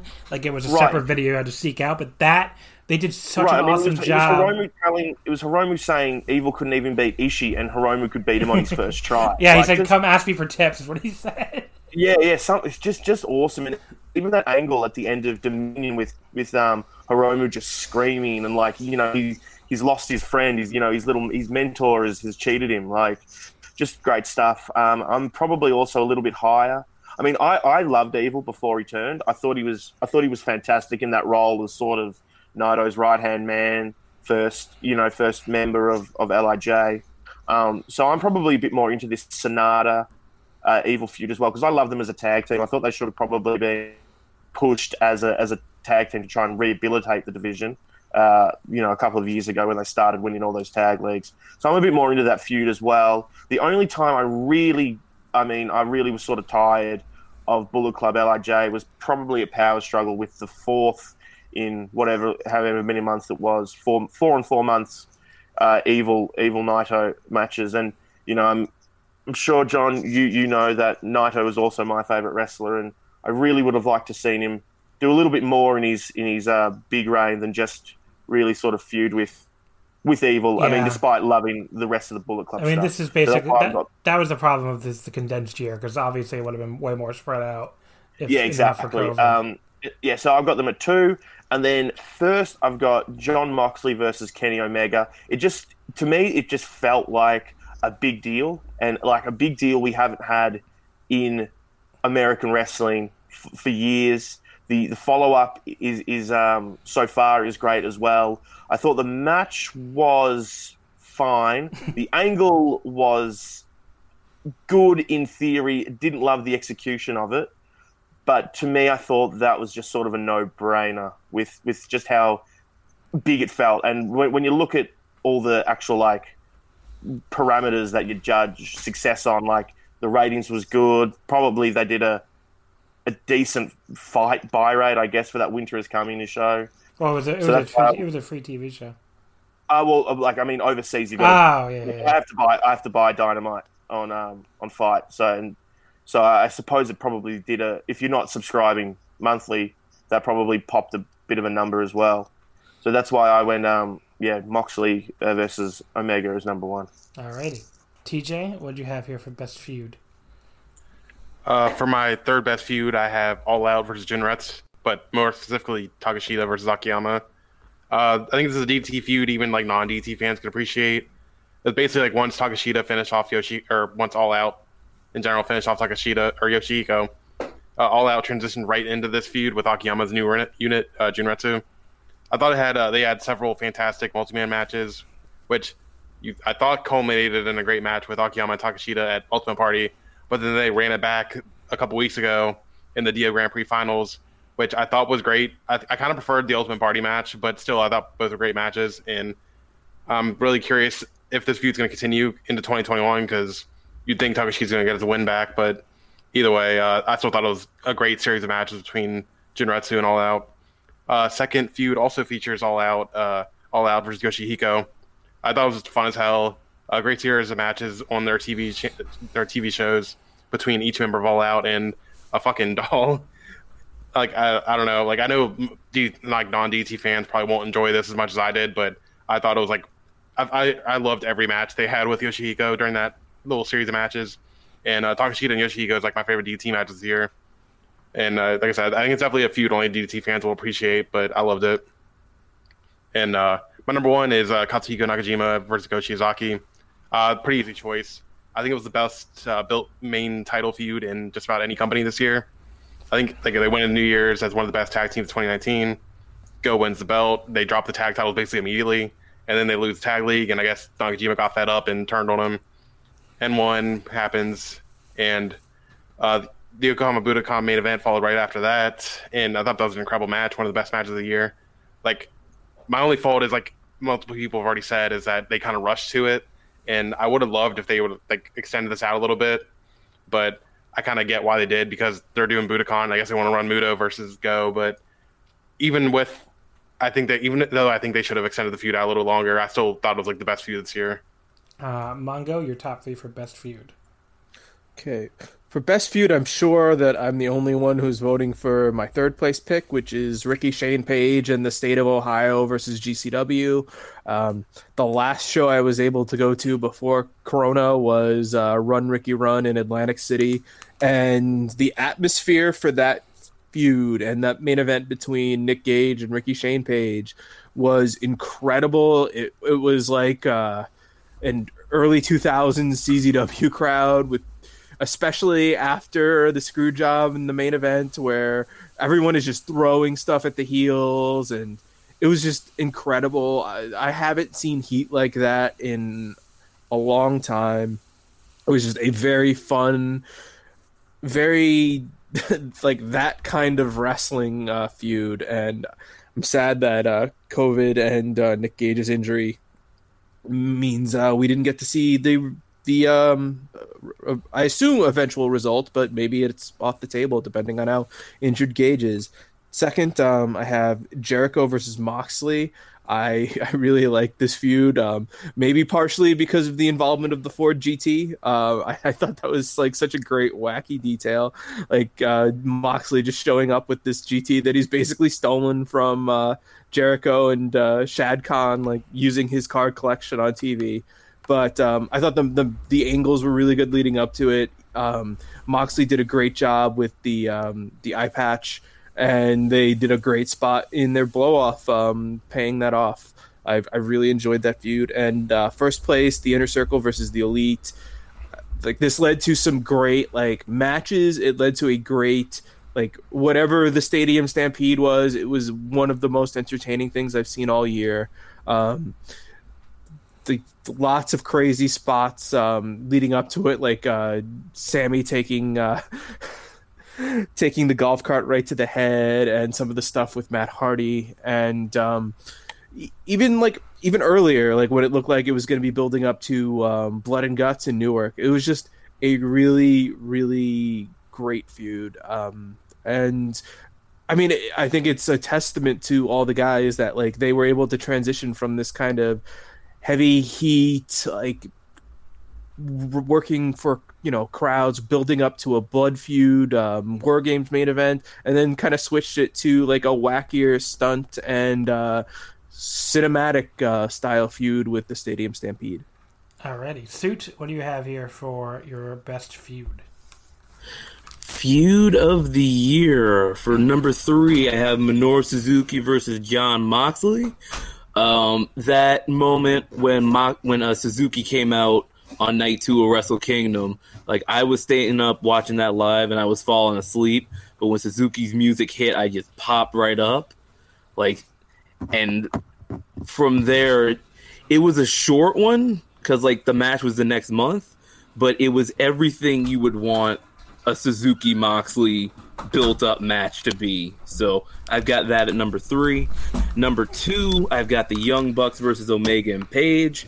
I think this one, it was just a really good, like, it was just a good like story with Page trying to break out on his own but not being like confident enough.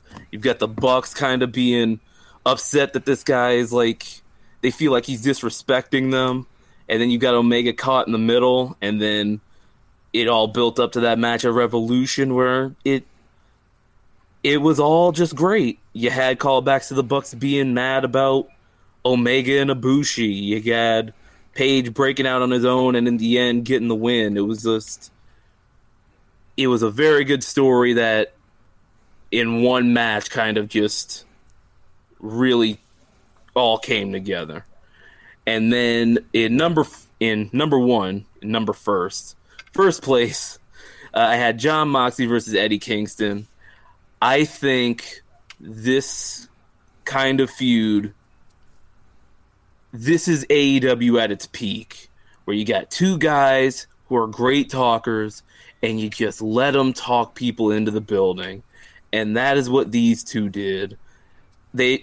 Remember, this was coming off of All Out, which was a shaky show, AEW's worst pay-per-view by a margin. And I was pretty cold on the company coming out of All Out.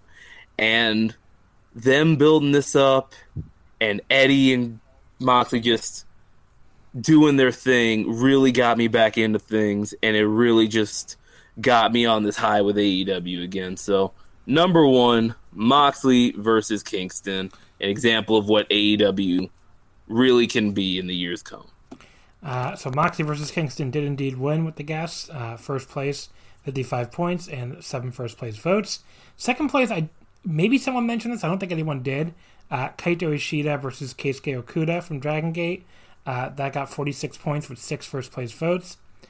Third place definitely did come up. Go Shiozaki versus Nakajima. That got 42 points for 5 first place votes. Then a drop to 4th, which was Naito versus Evil from New Japan, 15 points with only 1 first place vote, which was mine, obviously. And then 5th place, Dangerous Tekkers versus Golden Ace from New Japan, 14 points with 1 first place vote. The patrons decided to go with Tekkers versus Golden Ace as their winner, overwhelming winner, 50 points. So that was a pretty big jump over to the Patreon awards. And then Moxley versus Kingston finished second over there with 36 points. And another one that got a lot more support with the patrons was Hiromu Takahashi versus El Desperado. And that finished third place with 33 points. Okay, so I'm going to do an executive decision here and say we do Tag Team of the Year next, and then we'll save Match of the Year for our second to last one.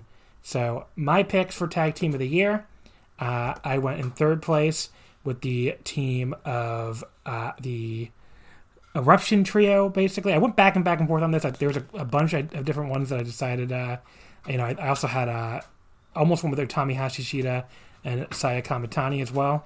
But I decided to go with Eruption. I really liked their work here, both in the tag and trios divisions in DDT. So I gave it to the trio of Katsada Higuchi, Yukio Sakaguchi, and Saki Akai. Just thought they were one of the best parts of DDT's year. My second place, also from DDT, I always fuck up saying their names, so Natalius, I think, is how the name is pronounced, but it's Yuki Ueno and Naomi Yoshimura. I went with them in second. Just a very strong year for them as well. Very sad that it ended with a major injury, or time off for injury for Naomi Yoshimura, but I thought they had an outstanding year. And then first place, really, to me, not even close, the Dangerous Tekkers of Taichi and Zack Sabre Jr. I mean, just single-handedly almost. I mean, obviously Ibushi and Tanahashi helped too, but almost single-handedly revived this tag team division that had just been laying dormant in New Japan, the heavyweight tag division, for many years. Brought some real excitement to it. Just I've never seen. I can't remember the last time I saw a tag team that can work heel or face so effortlessly, and just be so different at both of them and so good at both of them, like they did throughout the World Tag League. I just thought this was an outstanding tag team. Really, just one of my favorite parts of 2020, the Dangerous Tekkers. Gerard, what do you have here for best tag team? Number 3, I have Jake Lee and Koji Iwamoto.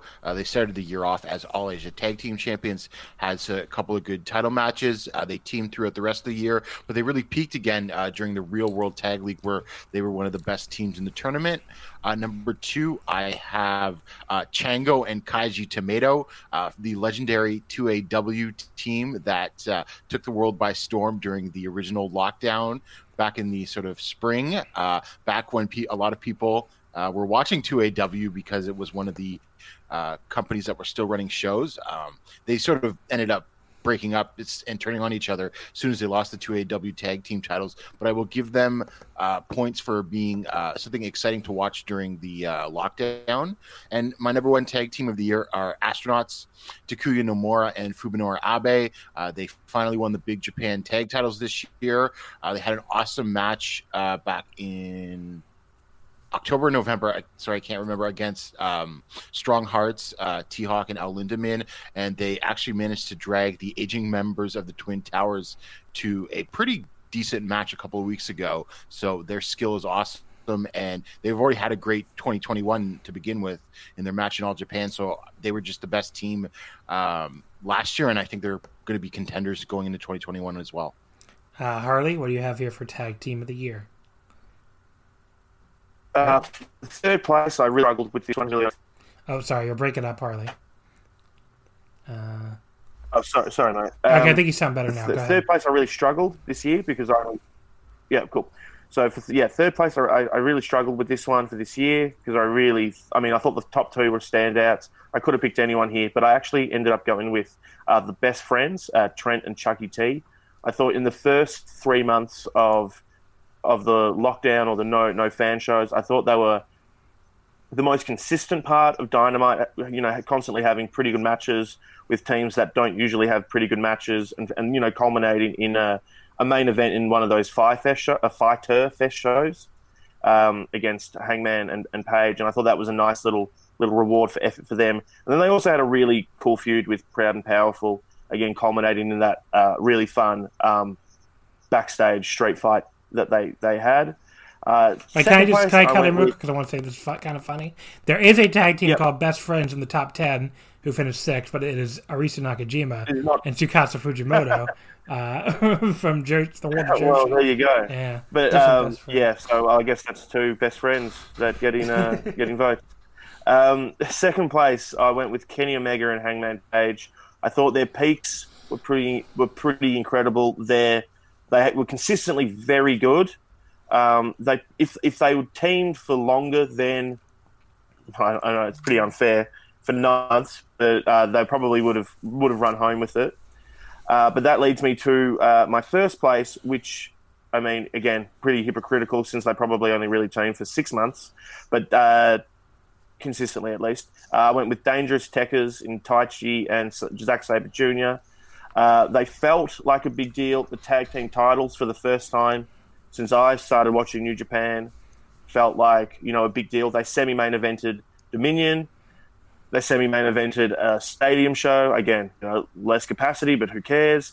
And I think they were really right there with Hiromu Takahashi as the best performing act in that dual World Tag League and Best of the Super Juniors tour that just happened. So that's why I went with Taichi and Zack Sabre Jr. Yeah, I should have mentioned that too. The World Tag League, they brought excitement to it for the first time. What felt like forever. So, yeah, exactly. I mean, it's a low bar, but they had by far the best World Tag League again I've seen since watching New Japan. Yeah, indeed. TJ, what do you have here for Tag Team of the Year? My number 3 tag team is Dangerous Tekkers. Like these two pretty much put tag team wrestling back on the map for New Japan for me, with their feud over the summer with Golden Ace. And like what I did watch of World Tag League, they were the highlight, but I didn't really watch all of it because I just didn't want to. But still, I've enjoyed them all year. And like I said, they made tag team wrestling matter in New Japan, so it'll be really disappointing when they lose the belts to GOD and the division goes back to what it was. But hopefully that doesn't happen. My number 2 is Astronauts.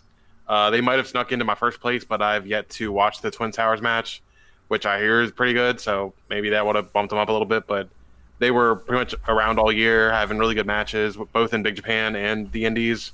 And they've been very strong. They've had a very strong title reign so far, including like the match where they won the titles, which is like one of the best tag team matches this year with Sekimoto and Sato.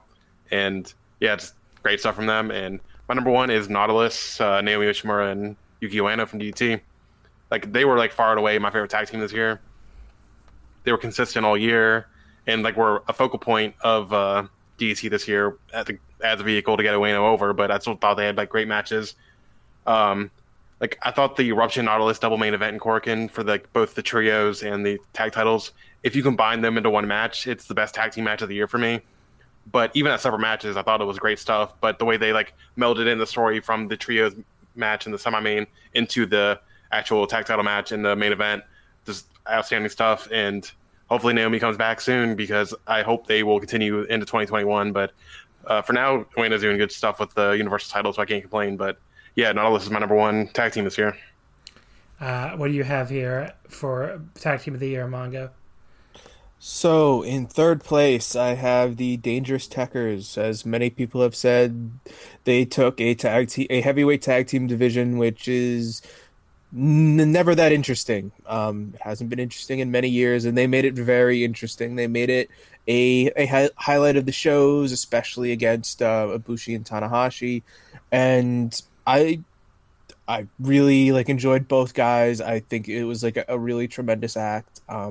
Second place, I have the Young Bucks, who just even they had like a 3-month period where they weren't really teaming too much because of the lockdowns, and I think Nick having his first child. But and I guess it's not fair to say that because Hangman and Omega, who are my number one, also didn't really team for 3 months this year. But whatever. They had a great match against FTR. They had the great match against Hangman and Omega. They had a bunch of crazy TV matches against the Acclaimed and Top Flight, and just an incredible year of TV tag wrestling. But Hangman and Kenny Omega are my tag team of the year, and there's just something about this team. I am sad that it had to break up, even though I think the resulting feud will be great. Just the way that they could build to their finishes was.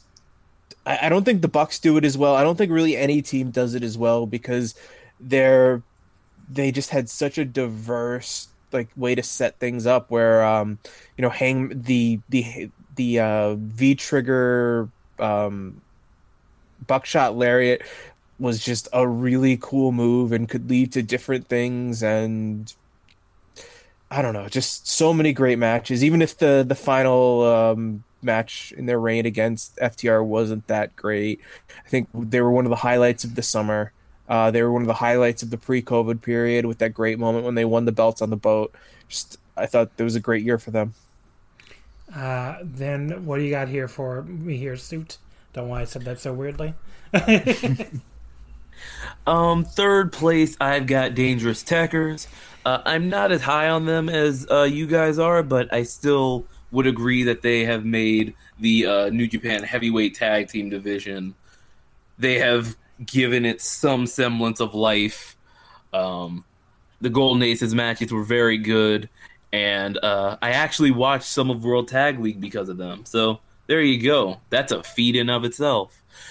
Second, I've got the Young Bucks.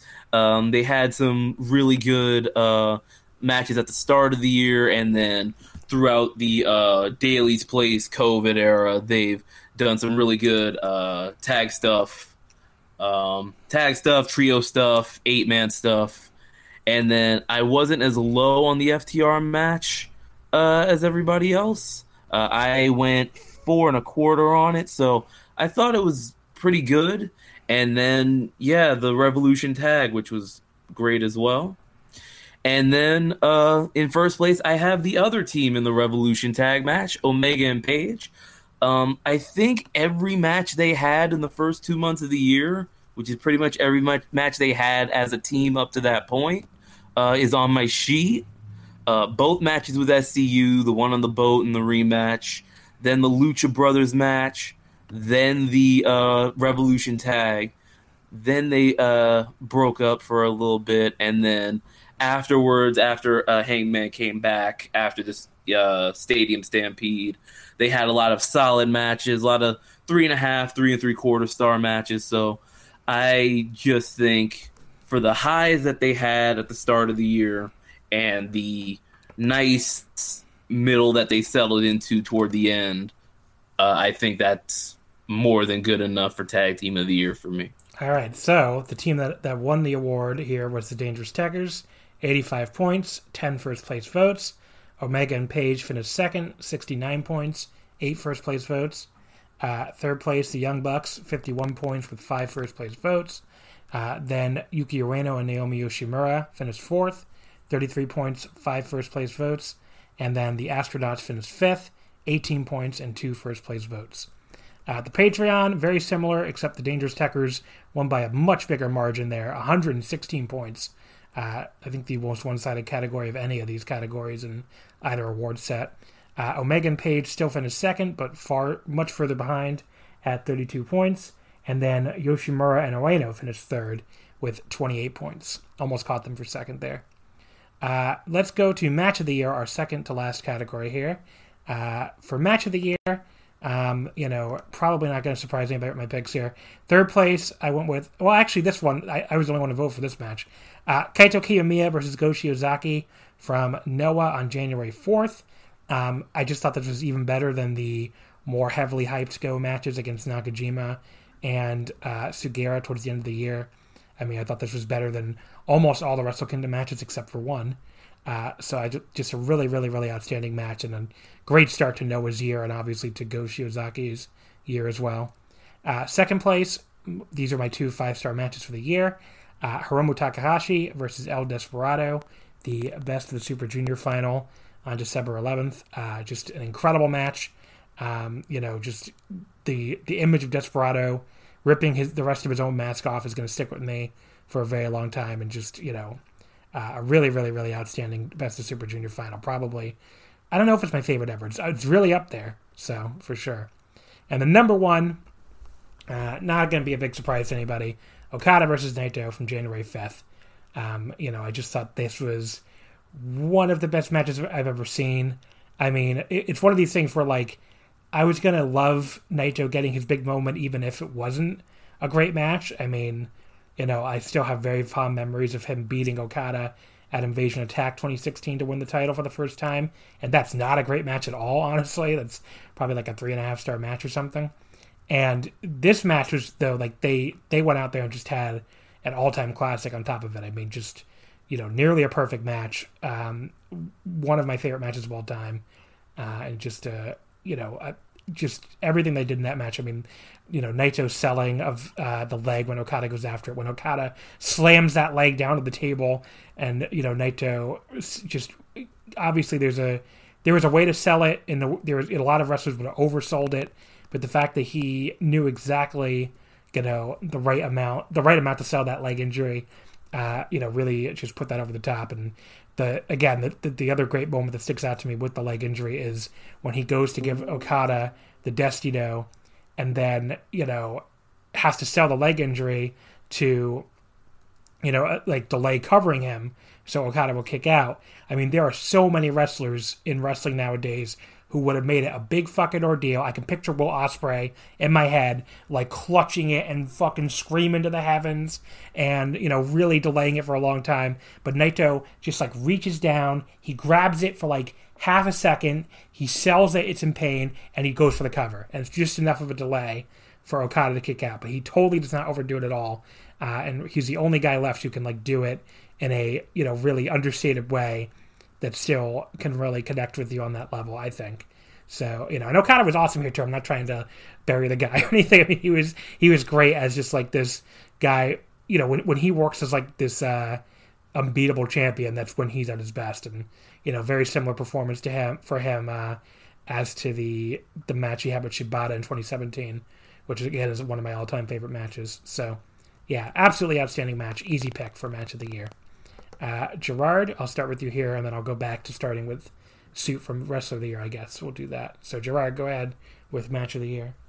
Okay, my number 3 was Go Shiozaki versus Takashi Sugiura from December 6th.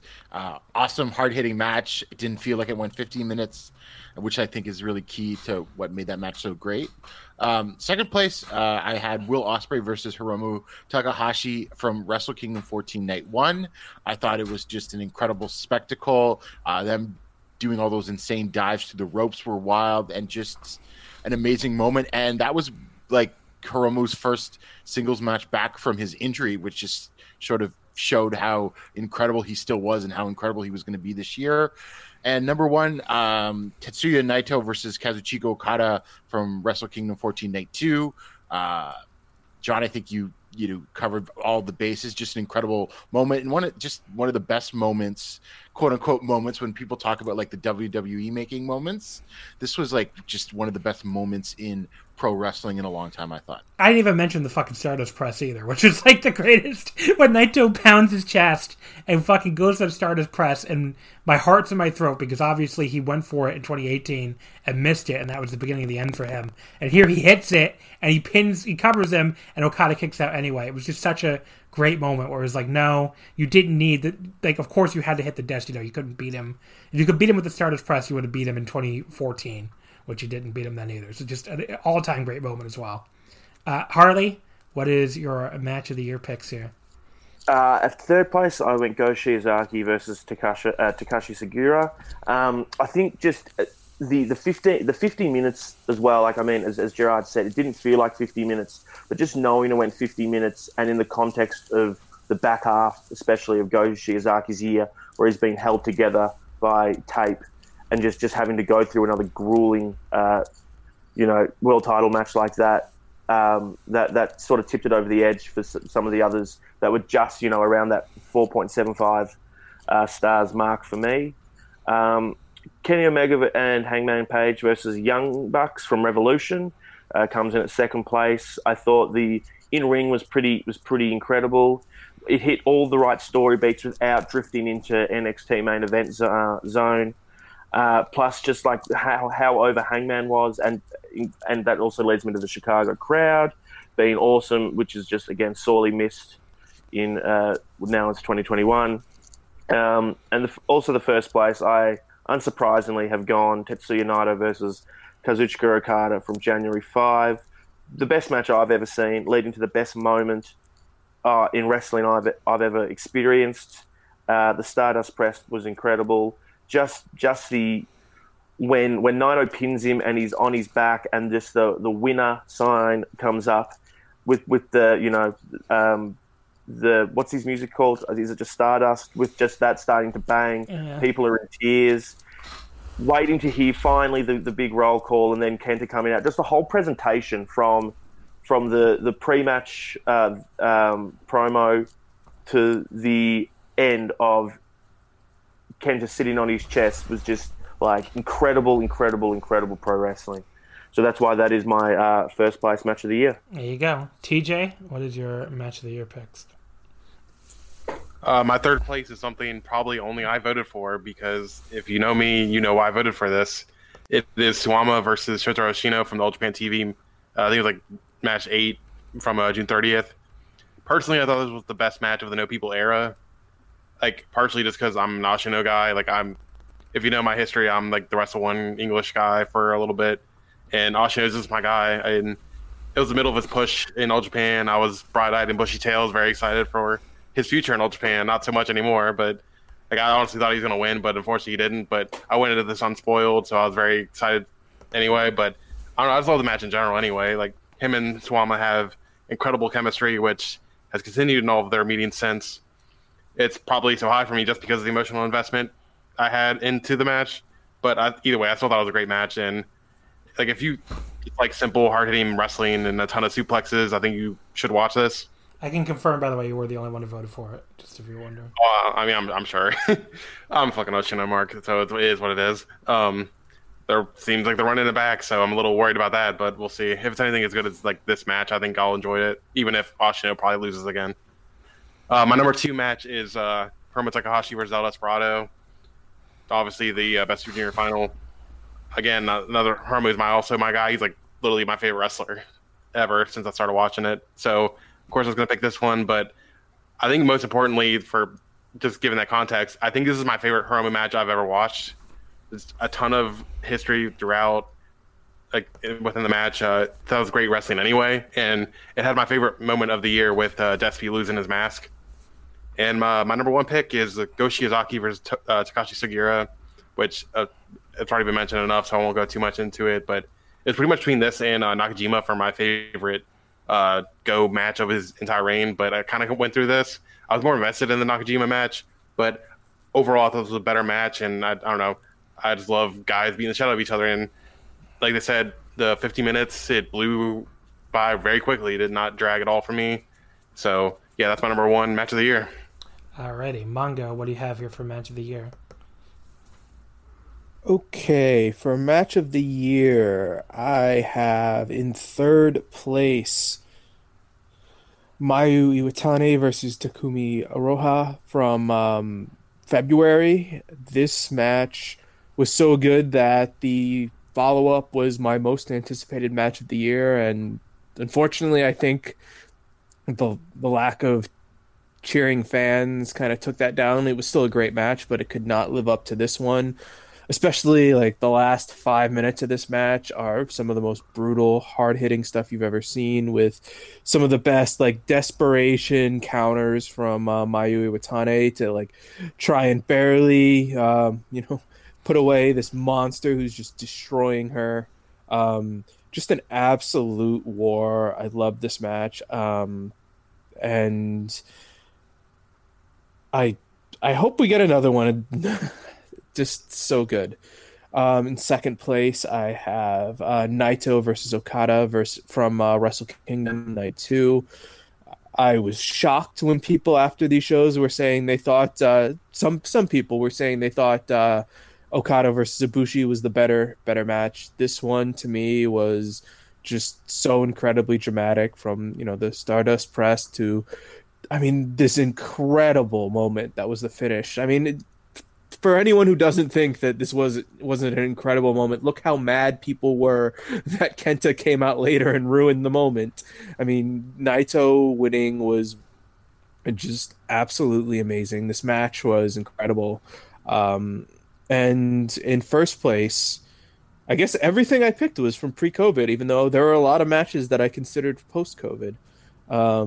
Match of the year was Kenny Omega and Hangman Page versus the Young Bucks from AEW Revolution. Just one of the best tag matches I've ever seen. Maybe the best tag match I've ever seen. I don't know.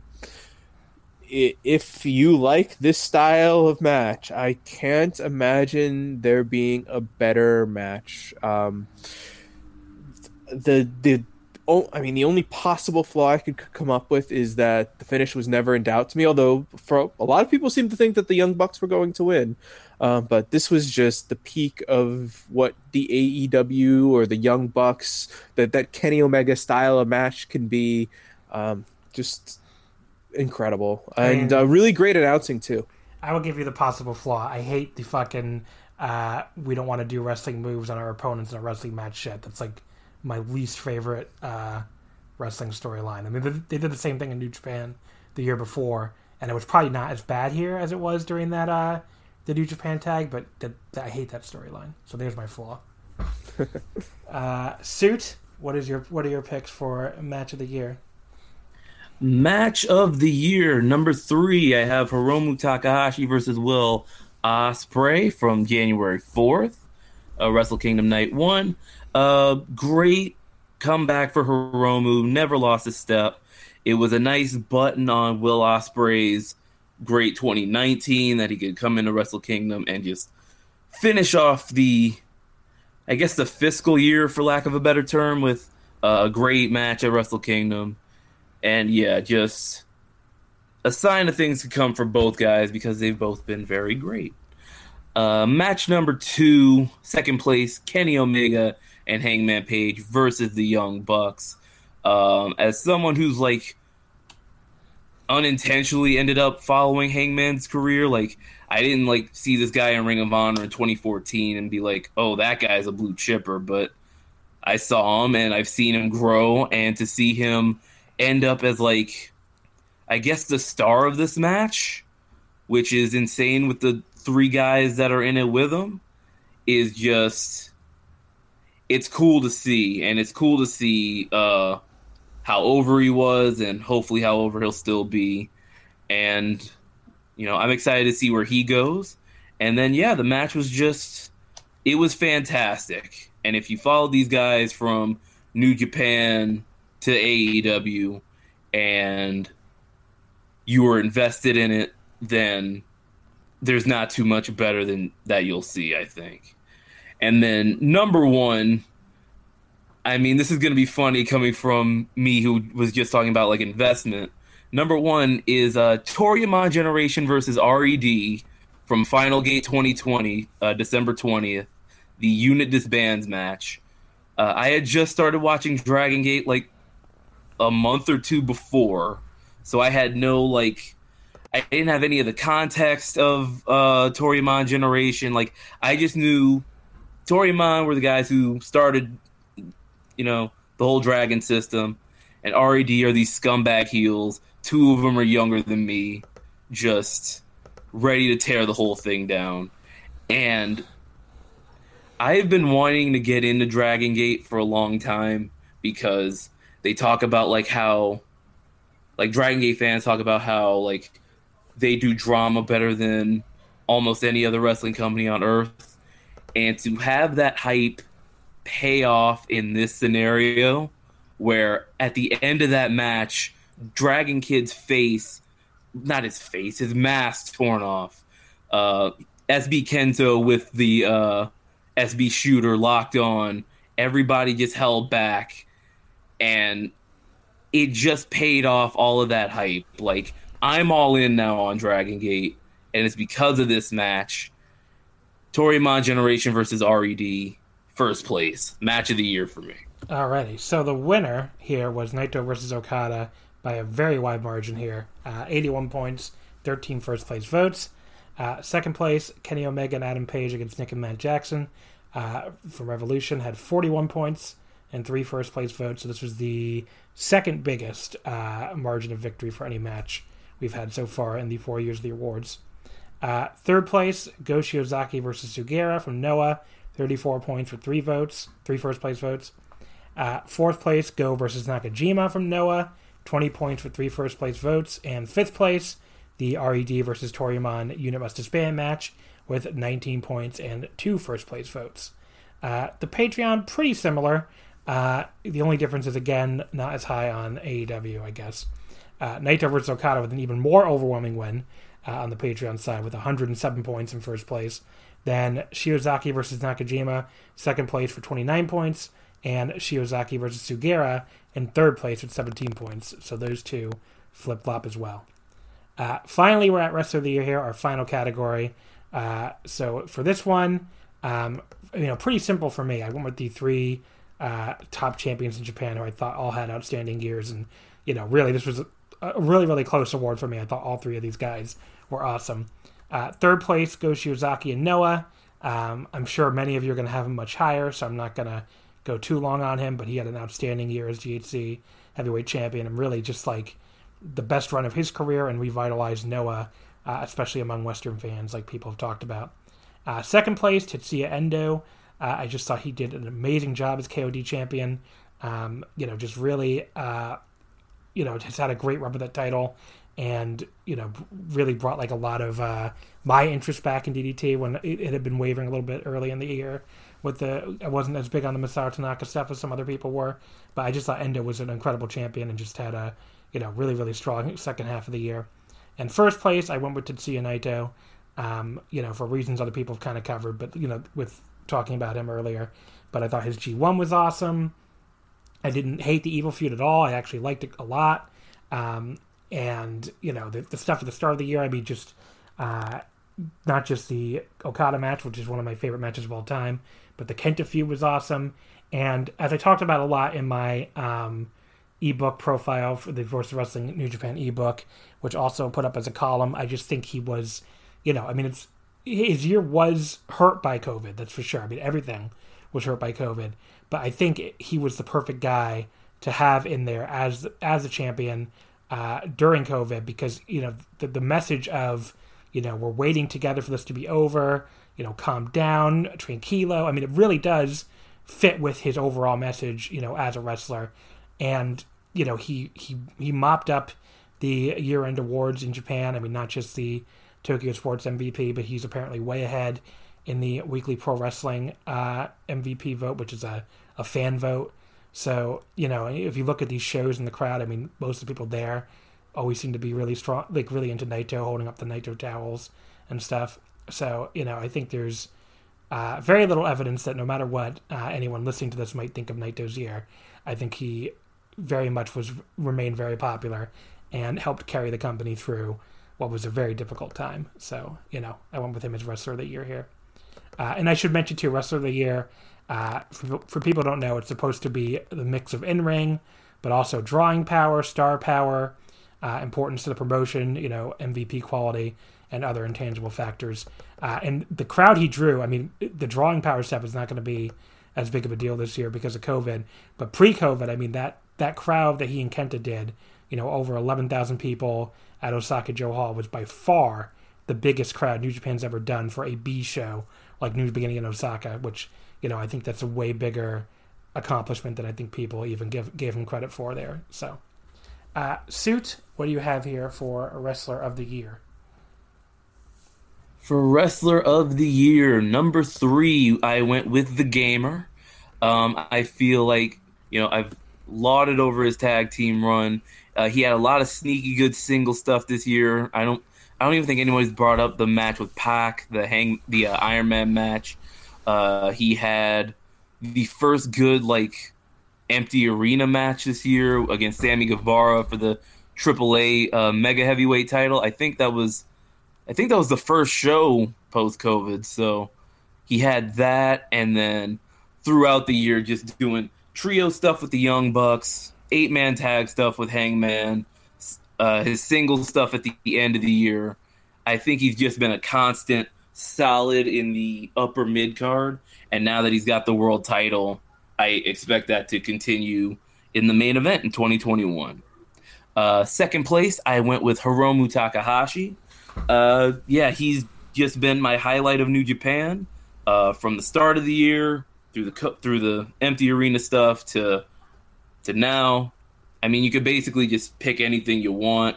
The Ospreay match, the Ishii match, the Desperado match. It's all been great, and he's been my number one in New Japan for a while. So I'm excited to see him and Ishimori on Tuesday. Yeah, on Tuesday. If he beats you, okay. Okay. Just saying. And then number one for my Wrestler of the Year, this guy has been the MVP of his promotion. I think he has been the template of what a babyface world champion in a promotion should be. My number one is Jon Moxley. From the Jericho feud to the Brian Cage feud to the Brody Lee feud to what else?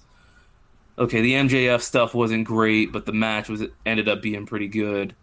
And then the Omega stuff at the end of the year. He has been if every babyface champion was this and not the, hey, I'm going to do open challenges because we can't think of anything kind of babyface champion, I'd be a lot happier. I think Moxley put AEW on his back through a really tough time. All of his matches were close to notebook level, if not almost there, in the 3.5, 3 3/4, 4-star range. And yeah, I just think he's been fantastic on the mic. So just overall, Jon Moxley, my Wrestler of the Year. Alrighty, Mongo, Wrestler of the Year. Okay, number 3 I guess I'm picking up where Suit left off. I have Jon Moxley at number 3. For many of the same reasons, even though I don't have him quite as high. I think he was the perfect babyface, but babyface with an edge champion and to start the year challenger. But just great promos up and down. Not match of the year level matches, but still really good to great title defenses. And even that win over Jericho I thought was a tremendous match, and especially really fantastic finishes, just really memorable finishes to his matches, like the Brody Lee match with that choke and the stuff with Kingston. I thought he was just really, really good at putting together dramatic finishes. And again, he kept interest in a promotion that was going through, a time that, was completely uncharted and still a new promotion. And he managed to make this new title seem important. Second place, I have Mayu Iwatani. Also, a promotion that was going through very turbulent times, and I was just amazed by her performances this year. She was a really tremendous champion and really kept my own personal interest in Stardom. Where with, Moxley and Omega, I kind of have an idea of how business is for AEW and how they personally may have moved ratings or may have, possibly influenced pay-per-view buys or whatever. I don't really know how Stardom is doing right now or was doing at the end of her reign, but I guess it's good that they're going to run a scaled down Budokan to, in March, if that's even allowed to happen at this point, who knows? But I thought she was tremendous in the ring and just as champion, just a really great year for her. And in first place, I have the gamer Kenny Omega.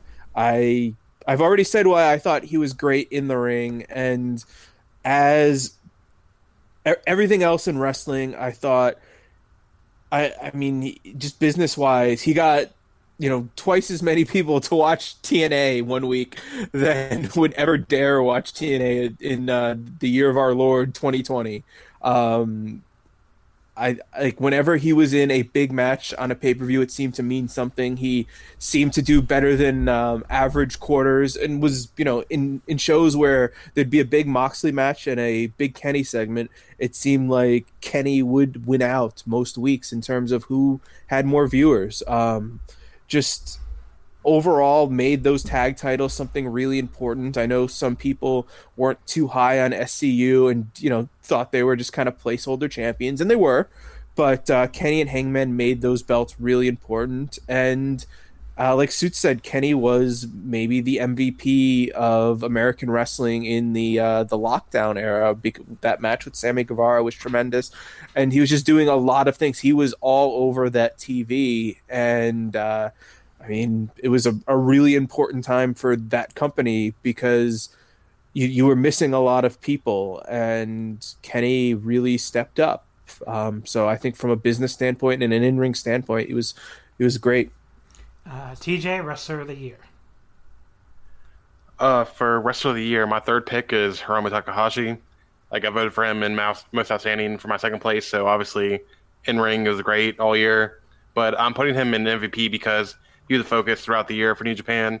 He retired Liger, had 2 great title matches to kick off the year, had his great New Japan Cup run in once things returned.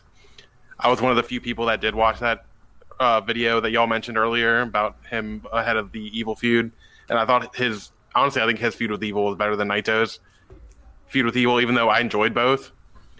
And then his best Super Juniors is great, and as I mentioned before, he had basically everyone's best match. I think the only 2 matches of his best Super Junior I didn't put on my spreadsheet was up there on my list, and Cho, which I was very down compared to many people, but yeah, he was like, I'm not as down on New Japan as many people are. I think it could be better, but it was fine. But he was one of the few things that I did get really invested in this year from New Japan. It was really just him and Tekker, so he's kind of the reason I picked him. That's kind of the reason I picked him for third, is because not just me, it seemed like even people on this call, he was one of the reasons people were invested in New Japan this year. My number 2 pick was Tetsuya Endo. I thought he was consistent throughout the year, but never really had a match of the year contender other than his match with Tanaka. But even then, it was like a lower end kind of thing. Even so, he was a focus of the promotion throughout the year, winning just about everything in DDT you can, and it at least felt like that. And I thought his title reign was very strong, and they used him as a catalyst to push guys like Higuchi and Ueno, who I think are going to have great 2021. So just for importance of the promotion, I think Endo was very important for DDT in 2020. And my number 1 pick was Go Shiozaki. I thought Go's title reign was one of the best, if not the best title reign I've gotten to witness in real time. It's pretty much between Go, Okada's long reign, and Takeda's Freedom Big Japan dual run. I thought all of his matches were at minimum good, but literally the only matches of his actual title matches that weren't on my spreadsheet were the Saito match, which I still thought was really good. I enjoyed it a lot, and the Marufuji match. But if you listen to my podcast, I'm very down on Marufuji a lot, even though he had a couple good matches and then one, but whatever. But I don't know. Dude's going to show up on 3 times on my match of the year list, and it feels like there's a renewed interest in Noah this year in his title reign and just in feud with Nakajima in general. I think he's a large part of it. So all things considered, I think he is a clear MVP for me. Alrighty. Harley, your Wrestler of the Year picks. For third place, I went Hiromu Takahashi. He's the face of a junior division while also being a part of one of the better heavyweight title feuds this year in New Japan. He's also elevated the junior title to a point where now it's going to semi-main event at a Tokyo Dome show. And I know that this year, again, it doesn't mean as much as other years, but it's still a massive accomplishment, I think, for him. Second place, I stand by all my previous picks, except for this one. I don't know what I was thinking here. I think I was just blinded by the love I have for this man. I went Ishii again. I don't know why. He was my most outstanding wrestler of the year. I think here I probably should have put Naito, but I think Harley, there's a combination- I will change that vote for you if you want. Can you do that? I can do whatever the fuck I want. It's my awards. Yeah. Well, can you do that? I think it was a mix between not wanting to look like a homer, not wanting to, and also you can't really judge his drawing ability for 9 months of this year as well. And I don't think New Japan also helped him as well. I mean, they put him in the worst block, even though I had him averaging 4-star matches in that B block for the G1. So yeah, I don't know why I went with Ishii. But sir, now you went with Naito. No, I went with Naito. There you go. So that leads me to my number one. And people are probably going to think I seriously did do that. It actually doesn't change. It doesn't change the order at all. It actually Naito still finishes in the exact same spot. But I went and added your three. Good. Yeah, I went and added your 3 points just because I thought that was funny. Oh, yeah, good. As long as that doesn't. It doesn't change it. No, it puts him a little closer to second, but it doesn't actually put him into second. Okay, well, I'm glad then. At first place, I went with Kenny Omega. I mean, he had a great year with the tag titles. I've really elevated those. He's a ratings drawer. The end of the year, especially, he brought some buzz to Impact. He brought some buzz to AEW. I thought his heel turn was executed pretty perfectly to the point where Dave Meltzer didn't know he was a face or a heel. But yeah, I guess people have already spoken about Kenny Omega enough. But yeah, he was my wrestler of the year this year. What do you have here, Gerard? Gerard? Number 3, I have Mayu Iwatani. As Mongo said, she carried the promotion during some tumultuous times, and as they were trying to create some new stars. And actually, one of my favorite moments of the year is at the No People Gate show when she decides to roll down the stairs of the Korakuen stands. Number 2, I have Hiromu Takahashi. I mean, just an incredible year. Arguably the most charismatic wrestler out there today.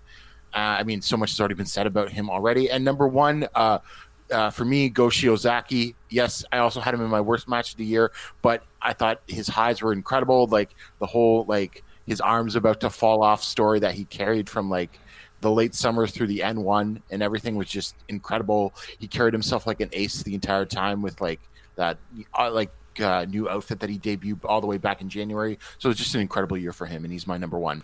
And Go Shiozaki did indeed win. He actually won this by the biggest margin we've ever had. It was only 12 points, but this award every year for us has been really close. It was 7 points, Okada over Naito in 2017, 4 points, Takeda over Tanahashi in 2018, and then only 3 points in 2019, Ospreay over Okada.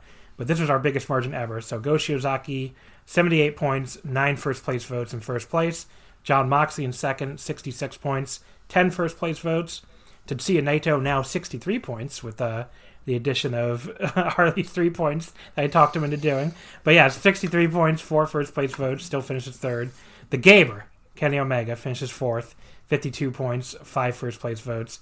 And Hiromu Takahashi does sneak into fifth here, 30 points, 1 first-place vote, and quite a big drop from 5th to 6th after that. So the Patreon, very similar, except swapping second and third. So Go Shiozaki still wins with 87 points.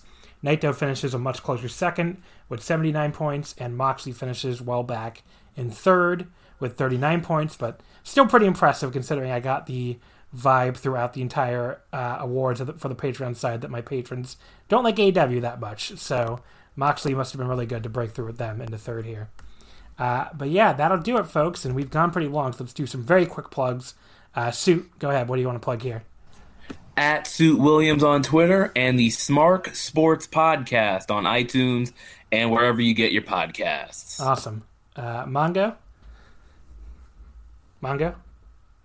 Are you there, Mongo? I guess I had myself muted when Mongo_ebooks on Twitter and the Monumental Podcast, wherever you find your podcast, the one that's about wrestling, not the one that's about real estate. We recently did a really incredible interview with Peli Primo. If you like Golden Age ROH, definitely go listen to that. All right. TJ? Yeah, so if you want to follow me, you can do so at ASPIR_. And do the One Wrestling Podcast this week we're going to be talking about all of the shows from this past weekend.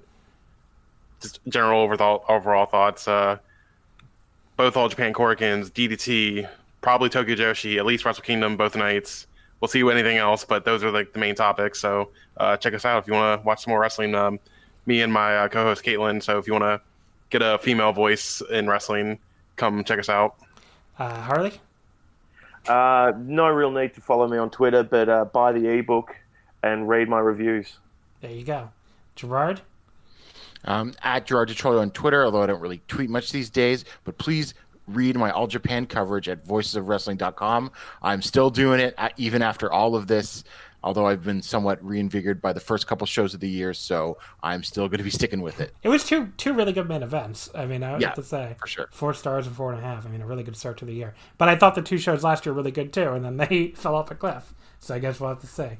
Yeah. Of course, you can follow us on Twitter at WrestleOmakase, Wrestling When I'm Fit.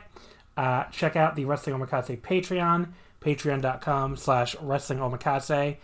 It'll be $5. You can listen to the Wrestle Kingdom live coverage at the end of each show, which will be kicking off like the moment the show ends. And even if you're not up and to watch it live, you'll get early access to that coverage. You can listen to it on demand on YouTube. And before I put it up as the next free episode, which will be next week's episode, when if you're not a patron, you'll be able to listen to our Wrestle Kingdom reviews combined next Saturday. It's probably when that'll go up. So that'll be coming up in the near future. Of course, check out the Voice of Wrestling New Japan ebook. I wrote a ton of profiles on there. A very long rebuttal of people who hate evil. So check that one out. My Naito profile is up on the website too. So just a ton of really cool stuff in that ebook. And I put together the top 25 New Japan matches of the year too. So, there's a lot of cool stuff in that ebook. And that'll do it, folks. Thank you as always for listening. And I will see you next time.